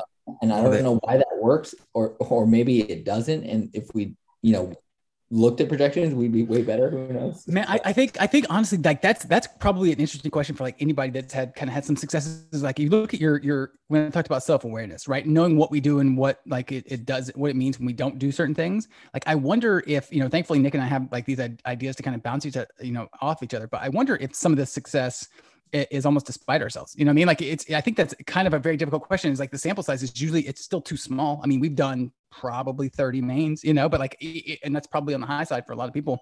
Like, I'm, oh shit. Like when does your league skills stabilize? Like we always talk about stabilization. I knew you would dig that. Like Rob, your face lit up, you dork. Your face just completely lit up. Oh, that's right. When would they stabilize? Yeah. I think we need at least 70 mains, 75 mains for us to like actually determine whether or not our skills are valid. That's a lot, man. That's a lot. But yeah, I mean, I think about like, some of the, like, if we had a different approach and right now, like I said, we're just trying to incorporate some of the newer stuff. Take me up the ladder and down the ladder, Brian. Up the ladder, down the ladder. So for those that that don't know, Miyagi thing? Rob and I are in a dynasty league. Yeah, pretty much. I don't know where I came up with it. I was like, I think somebody, because I'm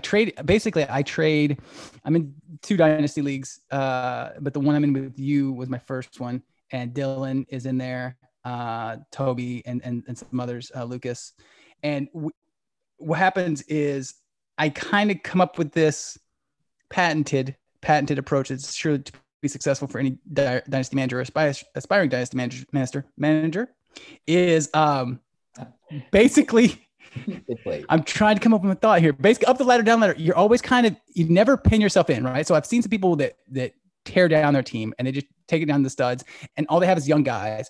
And so they're not able to trade for like another owner that might be undervaluing their kind of mid-aged asset. Use Christian Yelich as an example, right? Like, because I might be down on Christian Yelich, or because you might be down on Christian Yelich, I can't trade for him because I'm only going with younger prospects. So you kind of eliminate half of your ability to kind of extract value for some of these guys. So and up the ladder, down the ladder, up the ladder would just be like trading for more vets, and down the ladder would be, trading for more prospects. So in this league, I'm actually doing okay, but I'm still actually chipping down, right? I'm like trading for prospects, trading for Corbin Carroll, Grayson Rodriguez, because I think I'm going to be able to get, first of all, I think the current market value, which includes long-term, is better right now. Knowing that, I think I'll be able to get more for them later. Now, probably won't win the league this year, but if the right offer comes along right now, I could make a move pretty quickly to get some of those things. So up the ladder, down the ladder is basically just don't pin yourself in, like always be open to going up and trading for more prospects, or up for more vets, down for more prospects. That was a sweet deal. Corbin for him, Melendez. Yeah. That worked. That was a little bit of a head scratcher. Yeah. For me. I know. That's fine. Hey, listen. Yeah. You put in the work and you make it happen. That's it. Yeah. That's what you got to do. So are you gonna give me Julio? Look at my team right now. Think about it. No. Like, why? I have Soto. I'll tell you who I'm definitely not taking. That's Juan Soto. The GOAT. Yeah, he's overrated. He's on the table. He's overrated. He walks too much. He limits his opportunities. I don't like that. Swing away, kid. Come on. You can blend it in. You can blend it in. And you know what? I'm tired of the shuffle. I watch a lot of the games. He's like Vlade Divac. getting the calls from the ump. It comes by his eyes, and not even by his eyes. It comes like a little bit off a plate, and he pulls back like there's a bullet flying by his eyeball, and the ump, like, I don't know, he just sucks in a lot of calls like that too, and it drives me nuts. Rob, you don't appreciate the little showmanship. You want to talk? I know why you're trying to say. I know why you're trying to give him to me, because the robo umps are coming, and he's not going to get away with that. And he's going to sit. You got the robo ump in your model already, motherfucker. Wait, what happens? What happens when he adjusts and he starts swinging more? When the robo cuts and he just starts smashing 45, 50 homers. Your whole argument just fell on its face, Rob. How does that feel right now? Shit. I still can't have him on the team because of the shuffle. And I love Julio Rodriguez. I just like his whole thing going on. And he's my guy, came into the league, grabbed him and Witt, and decided right off, first experience with deep dynasty league. This many teams, and everyone's pretty active, and I was like, all right off the bat, I knew what I wanted to do. I was like, I never had the opportunity to start like with all these young guys, and it was cool to stockpile them in the draft, the initial draft, and then trying to trade for some more.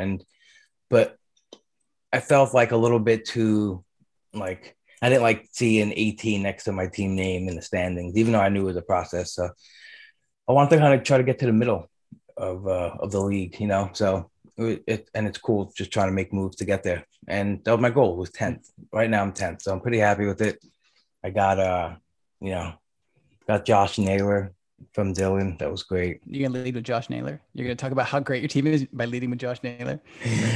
But it's my point, right? Because I think he's a little bit older, but I know Ian Happ is. You got an Ian Happ deal, right? And like Ian Happ, that deal wouldn't have been in your range last year, right? Because you were just going like down. So I think you got a good deal Ian Happ. And now, like, if another deal came by, like, and it was for more prospects, say Josh Naylor for some prospects. Yeah, you could do that if you thought you were getting more value, because we can happen quickly. Yeah, and it's fun. It's fun to try to project these things forward, and you make very tactical moves in this league that you obviously have a valuation system like way beyond what I do, and you're able to pinpoint guys that you want, and you go out and get them. Like when you offer for a guy on my team, and I'm like, what does he see in him that I don't? What did you hear that I didn't hear? But I'm pretty psyched because obviously I had Adley too. Also going with William Contreras, so I'm pretty excited about this team. Witt, Julio Rodriguez. I traded for Contreras too, so I'm pretty happy about that. And I still got Riley Green, that I think are gonna give me a huge bump too. And Pete Crow Armstrong is gonna be up in like 2 years. Plus, this guy David Villar is gonna come up and bump. Throw that out onto the Robo Scout. Pointing that guy out, but hat tip to the Robo Scout. Yeah, hat tip to the guy who's in our league who develops a formula for me to bid guys on. It's so great against him in our league. Against him in our league. Yeah. And then he's like congratulates me on the win too. Like he's so awesome. He's like great ad. I'm like, yep, you betcha. So I'm excited, and the biggest move I made was trading for Manoah, giving up Carroll and the third pick in the draft, which I think ended up being Watson. Yeah. So, I thought it was worth it. I wanted like a nice solid anchor. I felt like I had some offensive guys that would, start blending in soon, and maybe gave up a little too much to get Springer. I kind of like really gave up on Gore maybe too early. He was like almost like a throw-in piece that's obviously asking more than a throwing piece. So I probably failed a little there. But we got Glenn Otto, and all bets are off. Have we talked about Kelenic and Yelich? Sure. Yeah. Which side do you like in that? You like Yelich. I think that I guess I just would probably expect his even if you get like 280, 1810 from Yelich, I still feel like it's going to be way more valuable than what you can get for Kalanick in the next, I don't know, 3-4 years that he'll probably do that in. But maybe that's not a good way of looking at it. Mm-hmm. Mm-hmm. What do you see in the Kalanick ad? The air bars are huge. Yeah, the air bars are huge. I'm trying to think of like examples where, I mean, the one thing that was kind of appealing about Kalanick, this is as low. This is what it looks like to buy low. I mean, there's just no real reason to get like, oh, this could happen. But I think, when you mentioned Gore just a second ago, like there was, I mean, less than a year ago, people were just like, don't touch this guy, former pedigree, top prospect, good walk rates. I think it was the walk rates in the minor. I'm sorry, the lack of strikeouts in the minors.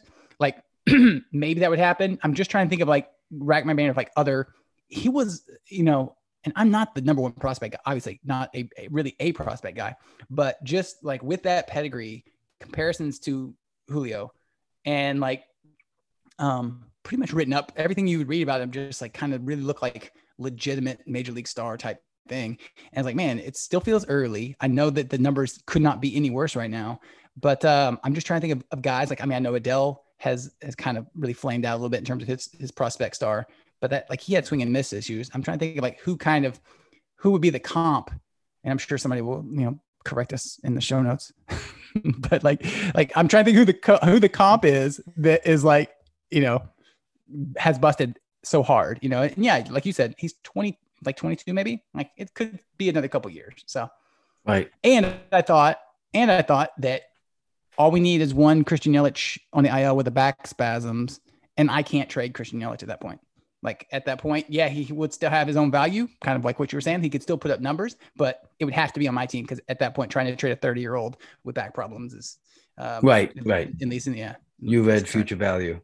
Yeah. Yes. Exactly. Right. Yeah. I guess too, though, like, so my thing with Kalanick is, maybe not even worried about the physical part of baseball, but right now, like, it's rare that one of your teammates is also a top prospect and he outplays you and you lose your job, like not to him per se, but I think that there's mental thing going forward for him that he's going to have to get over, like they sent him down to avoid getting abused in New York, because maybe a weekend in New York would have threw him more down into the basement. Who knows? But that's just him as a player. Me, I think I try to put myself in his place. Like, oh man, like what do I got to do to get back? And hopefully he has it in him to get past it. It's been historically bad. Yeah, historically bad. Yeah. I agree. And I'm not expecting it. I mean, I'm probably not even fully expecting it long term, but like I think the odds are, at least there's a range where that it works itself out next year. There's a range, that's 2 years down the line. Yeah. That sweet spot, he's gonna come up. He's gonna have 9 good games, and you probably can reel in some. You'll reel in somebody. I know that's it. what I'll do. Exactly. Yeah. That's former number one prospect. Exactly. Yeah. Of course, if any of these league mates are listening, good little stretch. Be like, look, people get excited about this again. I remember there was some Twitter chatter about how Slack was just fleecing people in some league. I don't know. I don't partake in these leagues, but no, that was Rob fleecing me. He got me good last year because I was chipping up. I decided to make a little run in in the up the ladder phase. These guys in the top of these leagues is they're so stacked. They're so stacked, and that's why there is a lot to go into how much, like when to go forward more. In my eyes, like, what can I do now? What should I wait to do? It's because really, like, there's top 4 or 5 teams are just really, really solid. It's like I can only dream of some of the guys you start in this league. I try to do this league first. So when I go even to the main event, I'm just like, okay, so many players now. I feel like it can't end off on real fake, because then I'd be miserable. Like, who's left in this league to bid on? God, that you go to the L14 and the guy leading plate appearances has 6. You know, like what the fuck? It's pretty sparse. Only this guy's Pretty available. Yeah.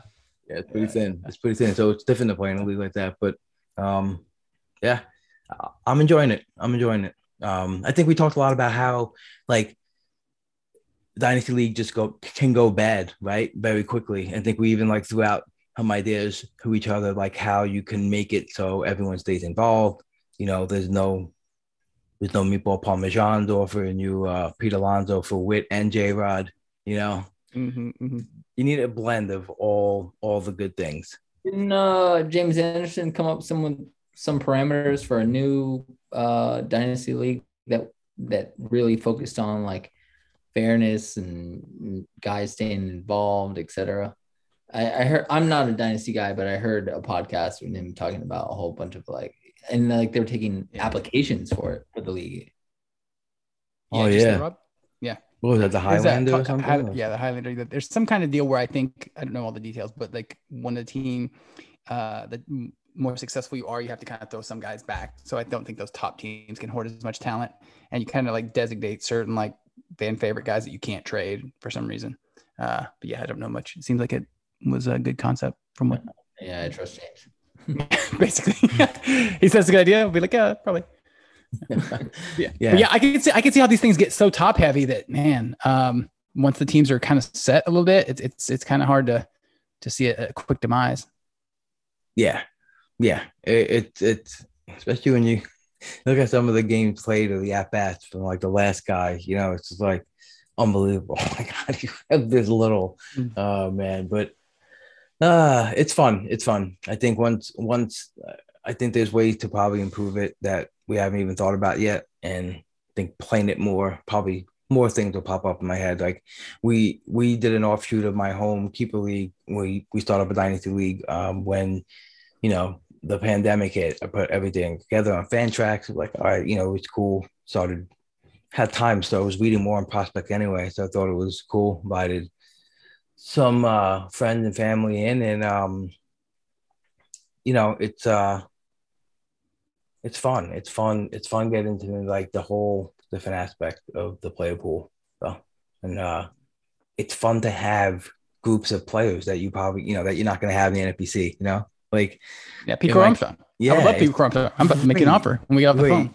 Like in my home league, you know, like I have, you know, I just traded for Buxton, and you know, have Tatis, Ohtani, Luis Robert, you know, Bryce Harper. So offensive heavy this year.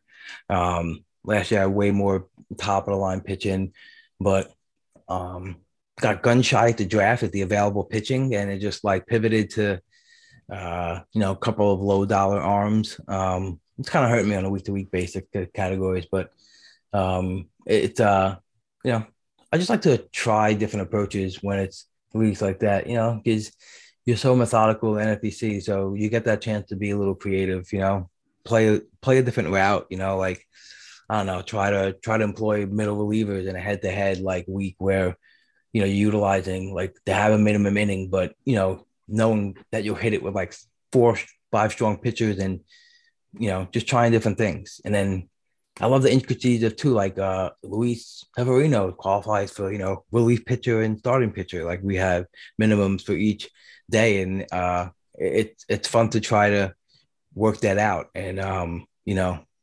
it's cool. I feel like every different format of fantasy helped me get better. You know? Yeah. I like it too. Yeah, 100%. So that depth going. And you know, last year I think like I was donating guys to you and Toby just to like give me some possible parts. I'll give you some stuff for the fucking stretch run, you know, and that's it. You know, I was like trying to. And those are gross deals. I think it's like what, Kevin Padlow for Brandon Crawford, and Brandon Crawford's like actually having a good year as a 36-year-old. No, like, was it Crawford? Yeah, it might have been like, yeah, you gave him Crawford. I didn't believe it. I didn't know about the fucking pitching machine. Jesus. But you know what I mean? Like, but that's the type of deal I'm talking about. Like, well, I mean, at least the guy you acquired was like young. You're like, maybe there's something there, and like, you just the age is what you're trading for. Yep. And yeah, it seems like a pretty gross thing to do. What I was thinking about was, in addition to Brandon Crawford, was like this happened, and my interest in Dynasty kind of was sparked by when do you remember Bo Bichette got called up at the same time as Kevin Biggio? Do you remember that? Mhm. And like probably 4 years ago now, something like that. And like I would listen to the Clay and James podcast on Wednesdays, and like if it wasn't covered there, and like they kind of mentioned it, but like for whatever reason, maybe it's because they were both like had major league dads or whatever, but like I just didn't know which one was better or even what their skill sets were, right? So that has been like one of the reasons I was like, I gotta understand these prospects. And it kind of came into play last year when Vidal Brujan got called up, you know, and he had like a really strong start to the season, right? And I don't know if you saw like on the prospect list, he was like close to the top 10 and some. And then he kind of really cooled off, and then he got called up.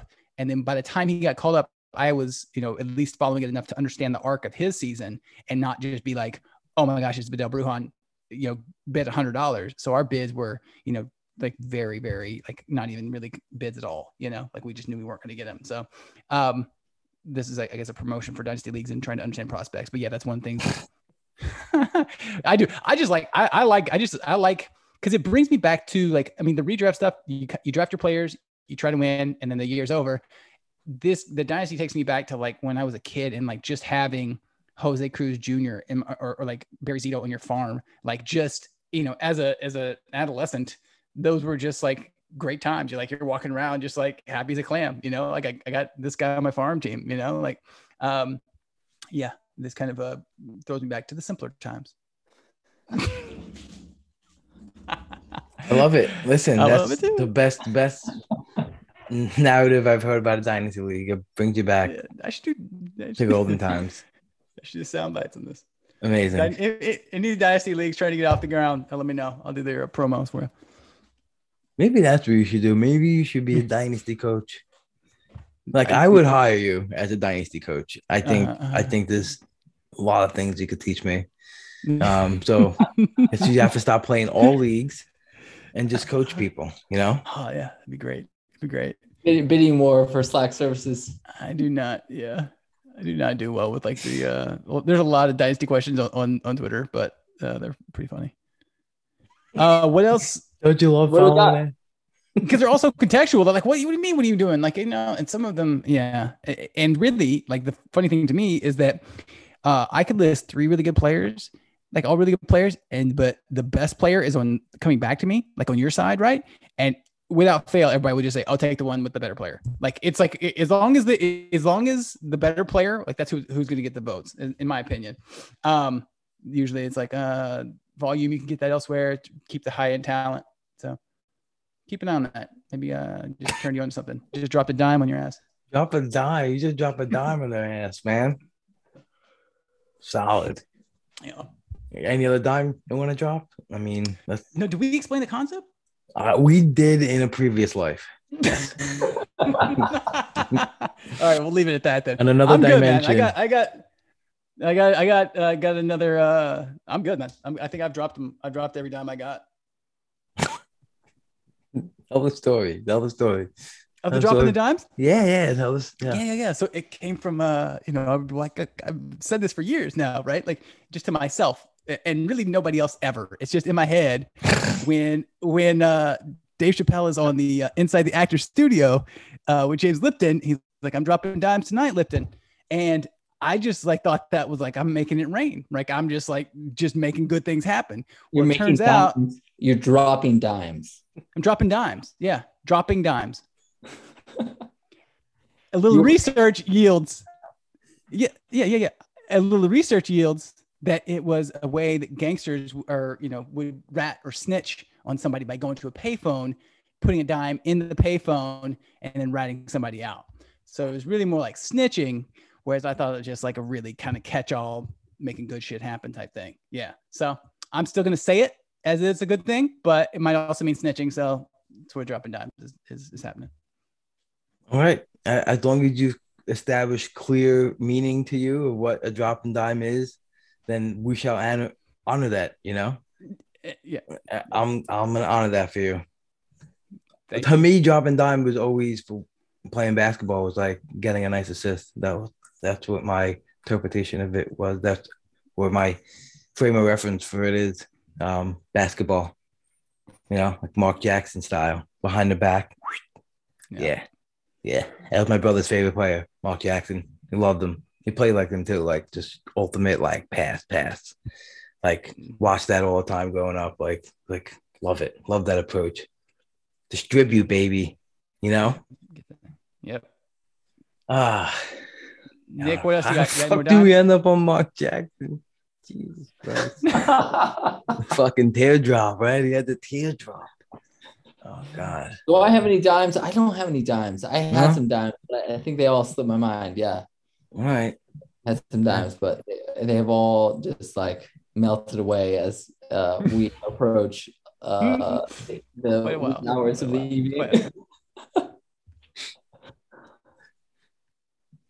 All right, give me. I do want to ask you a question. Yeah. I felt that dime. I feel the dime coming. No, yeah. Ask me something. No, you first. No, go. I'm going straight into dietary talk. So you finish up some baseball talk. Oh, man, I really did forget the thought. I think it crept in real quick and then it just bounced. So shoot away. All right. So now that we've run the course here on baseball talk, if your listeners want to slide out, they're free to do so. But I want to ask you, as a fellow vegan, wondering your road to becoming vegan, because that is what I have heard, or semi-vegan, whatever it is, doesn't matter. The point is the kind of the energy that you put into your diet. How long have you been, and what made you go? So it's been like no meat for 8 years, and then held on to like bacon for 2 weeks after like stopped eating all meat. It was just bacon for 2 weeks, and then it just completely stopped. And then fish was like maybe 5 years ago I stopped. That was just because I went on my honeymoon to Hawaii. I had fish that someone caught fresh and brought it to their school bus that was in the ground. This was the truck stop. It was amazing. The kid brought the fish up the hill to his mom, and she slayed it and made fish and chips. It was amazing. Just all this fish. But anyway, I come back home, I couldn't have fish here ever again. So stopped eating it. But I just got skeeved out by it. We went away, had bad food in Aruba or something like that. But didn't feel good if eating all that all-inclusive meat. All-inclusive meat. Basically what it is, it's like you're paying for fucking meat when you go away. OD'd on yeah. OD'd on meat. Yeah. And yeah. Oh man, you figured it out. That's what happened. That's really what happened. And yeah, so came home and tried to cook a couple of things. Turkey burgers. I like chop those up, I go inside of it, and then I open up the turkey and I just like kind of threw up into the sink. It was weird. It's a weird feeling. I was totally skeeved out by everything about it. It was weird. It's just, and then the next night, same thing. Like that. It's a traumatic experience. Yeah, it was traumatic. And my wife looked at me like, "Are you okay?" I'm like, "I can't really feel it. Like I can't touch that. It's disgusting." And then the next night, same thing. I would make a chicken stir fry, and it's just really strange. Like I took out the chicken and I just looked at it, and you just look at it. So I love that meme. I love that guy, Ed Bassmaster. And I just like, I saw like just veins and stuff, and I'm like, this thing used to be alive, and now it's not. And it's like, oh, the texture. And I, again, just threw up. Like, but this time I saw the indicators. I saw why my brain triggered that. The second time around, I just got that little bit of a frame of reference. Like all these feelings came in at the same time, and I explained it to my wife what happened, like what went through my mind in like 16 seconds. All these things I've always thought of in my life, and how I just completely thought about it differently. Just like everything made sense to like what I wanted to think about going forward. And it's pretty crazy. I could have 4 dogs too. So it's like, I saw this thing on like how your brain gets wired for things that like we get sensationalized too. And dogs have been like, you know, brought them into our homes as pets, but lots of people have all animals as pets. And like, you know, then you go down the rabbit hole of like, you know, you start to realize like all these bad ways they bring meat to people's tables. You know, it's like, it's cool if people, you know, you're not going to stop people from eating meat, but it's tough to see those images and like kind of go back to it. And that was a bad stretch of like 3 days where my wife's like, you gotta stop looking at those videos. I'm like, all right. You know, like it's really Dude, bad. It's my job, and I stopped watching those videos. It's part of my job, but I can't, you know, it's too taxing. But like once you open that, like once it hits you like that, like it did, like you're just explaining, it's hard to like put it back in and just like go on like you were, you know, like nothing, like you've never realized what the heck you're eating and partaking in, etc. Like, yeah, like we have a garden and we love to grow eggplants, and my mom lives downstairs from me and my wife, and you know, she always loved to whip up like an eggplant parm, you know, so she was like, just give me the cheese that you guys use and all this stuff. And so sometimes though she'll like sometimes she just like browns them and seasons it, but sometimes she'll like bread it, you know, so make like a little bit of an egg wash. But it's like that's the biggest exposure I have to like anything, you know, that way. So sometimes I'll cheat with that because you know, mom makes it and she already accommodates me in so many ways. So, and sometimes she'll run out of her cheese if she makes her homemade pizza, which is like banging. And you know, she's like, I'm out of your like cheese. So I made a couple of slices, but I didn't put much cheese on it. You know, she's like, you still have it? And I'm like, you know, I was like, okay, you know, but it's not often, and it's no more meat, you know, just it's not about like those hardline rules. It's about the general approach. Yeah, so yeah. General approach, just the awareness of, you know, of it's just crazy. We can end a whole bunch of like, you know, like they have feelings too, and they have, you know, emotions and feel things, you know. That's why my favorite videos are when the cows are on the way to the slaughterhouse and they're like trying to bounce on the highway and the turnpike. They're like, get me the fuck out, you know, like let me live, you know. Yeah, dude, once you start looking at that shit, it's hard to undo it. It's hard to unsee it. Yeah. And that's like I said, especially just being with my dog. So just like, you know, just like obviously it's just like why are these like innocent things being killed, you know, like for no reason. But it's all good. I'm not like I think one thing that I like me and my wife were trying to be conscious of was just respecting what other people like, right? You know, it's like a lot of, I think, friends that I had who were even vegetarians were like, I think that's they got kind of like branded as like being snobby about it, you know, like about pushing it. And it's like I don't go to my friend's house and if he's eating a burger, I don't say you're disgusting, you know. It's like I respect it, like, and he respects me. Like he's like I set a little side, you know, for your stuff so it doesn't hit my meat, you know. It's like we have a job, it doesn't hit my meat, huh? You know, but like just respect each other, like, you know, like, you know what I'm saying? Like just respect each other's shit, and it's fine. It'll get along, you know. Yeah. I mean, I was married to a carnivore, and you know, not married anymore, but I just try to be an example. And if folks want to learn or, you know, are interested in why I'm doing what I'm doing, then like great. But I'm not trying to, you know, I'm not like, oh, you're not my friend because you eat meat. No. Yeah. Silly. Yeah. My nephew wanted to go fishing, and I was like, you don't want to go fishing. I was like, you're some big tough guy. You're gonna put a hook in the corner of a fish's mouth and drag him around the fucking boat. My nephew is the only one that I tried to strong arm. I'm like, all right, dude, you're fine. Like, but he goes like this to me. He goes, oh, Rob, though, when you put it like that, I'm like, but that's the way it is. It's like I'm not putting it like that. That's the way it is. And he's like, no, I see what you're saying. I see what you're saying. Like, you know. he understood it. He saw where I was coming from. He's a smart boy, but it's funny. Good. Yeah. All right. Well, I don't want to lose all your listeners here, but I just wanted to ask you about it because there's not a lot out there, and I heard you and Alex Chamberlain chatting about it, so wanted to just be like, hey, what's up with this? Yeah, Appreciate man. you sharing the story. Sustainability. Get that garden life going. That's the best. Garden life. That's the best life. Yeah, and trust me, I'm wearing off on Slack over here. Trust me. Slowly but surely. I think if I can go back, it's good.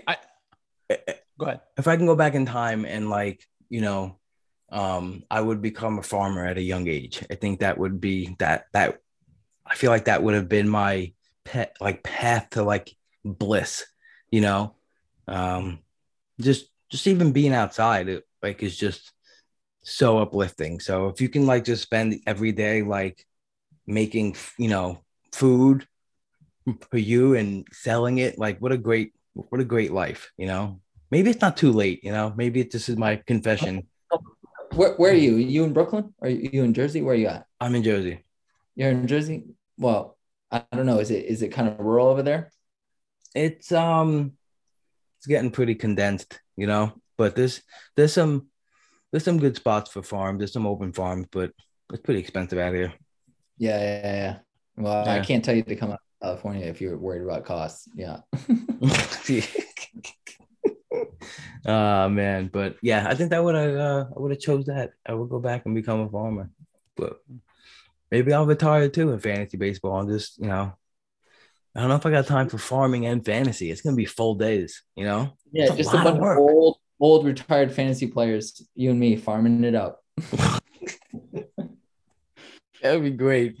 Start a whole recruit Alex Chamberlain. We're gonna recruit Alex Chamberlain. Yeah. Oh man. Alex Chamberlain. He wants to be a farmer. Oh man, this is gonna be great. We're gonna get Yep. Let's buy some land. We'll start our own fantasy compound every year. We'll join the first pitch crew, and people will come to our event.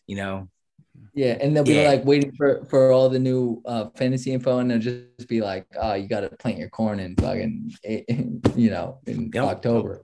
Yep, we got it all.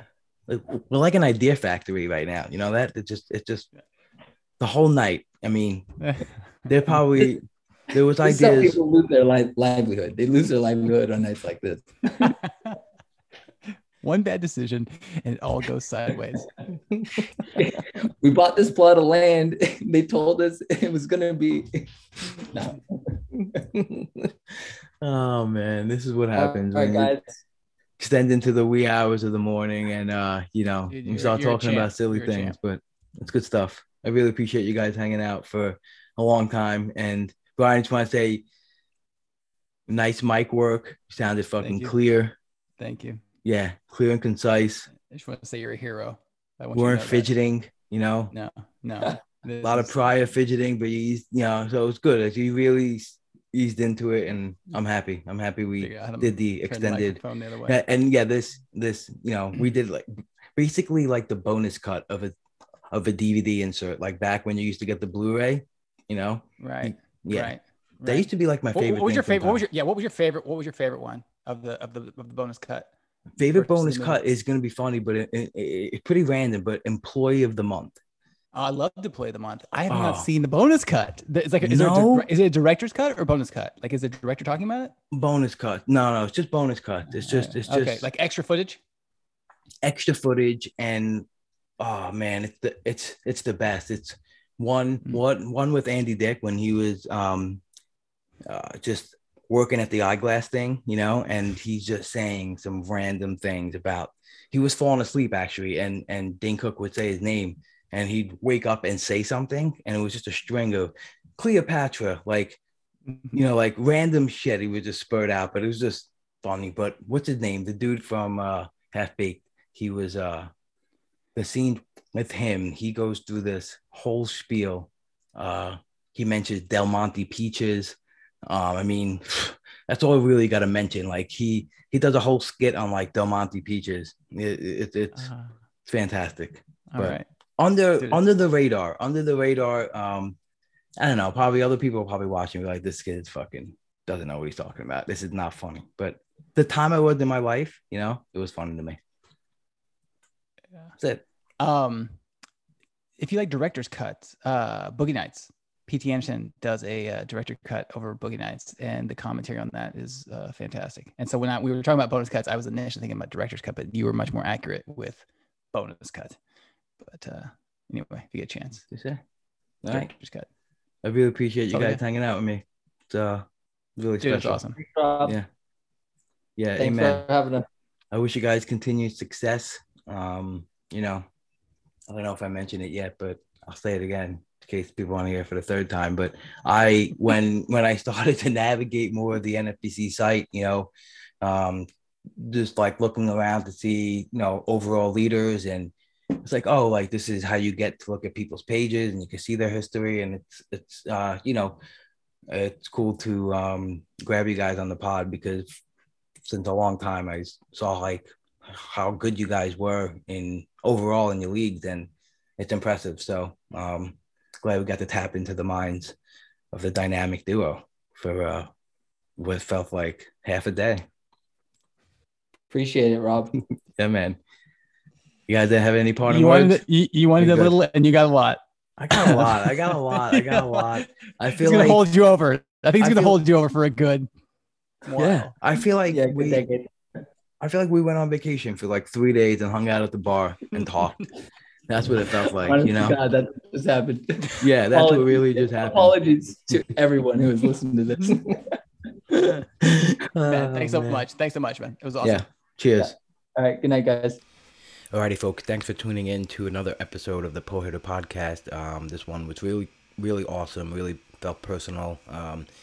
Got to know two really awesome dudes a lot better through this podcast. So thanks for everyone for listening, for tuning in, for give ratings and reviews. Love all of you guys and girls. And thanks for listening. And don't be a bag of shit.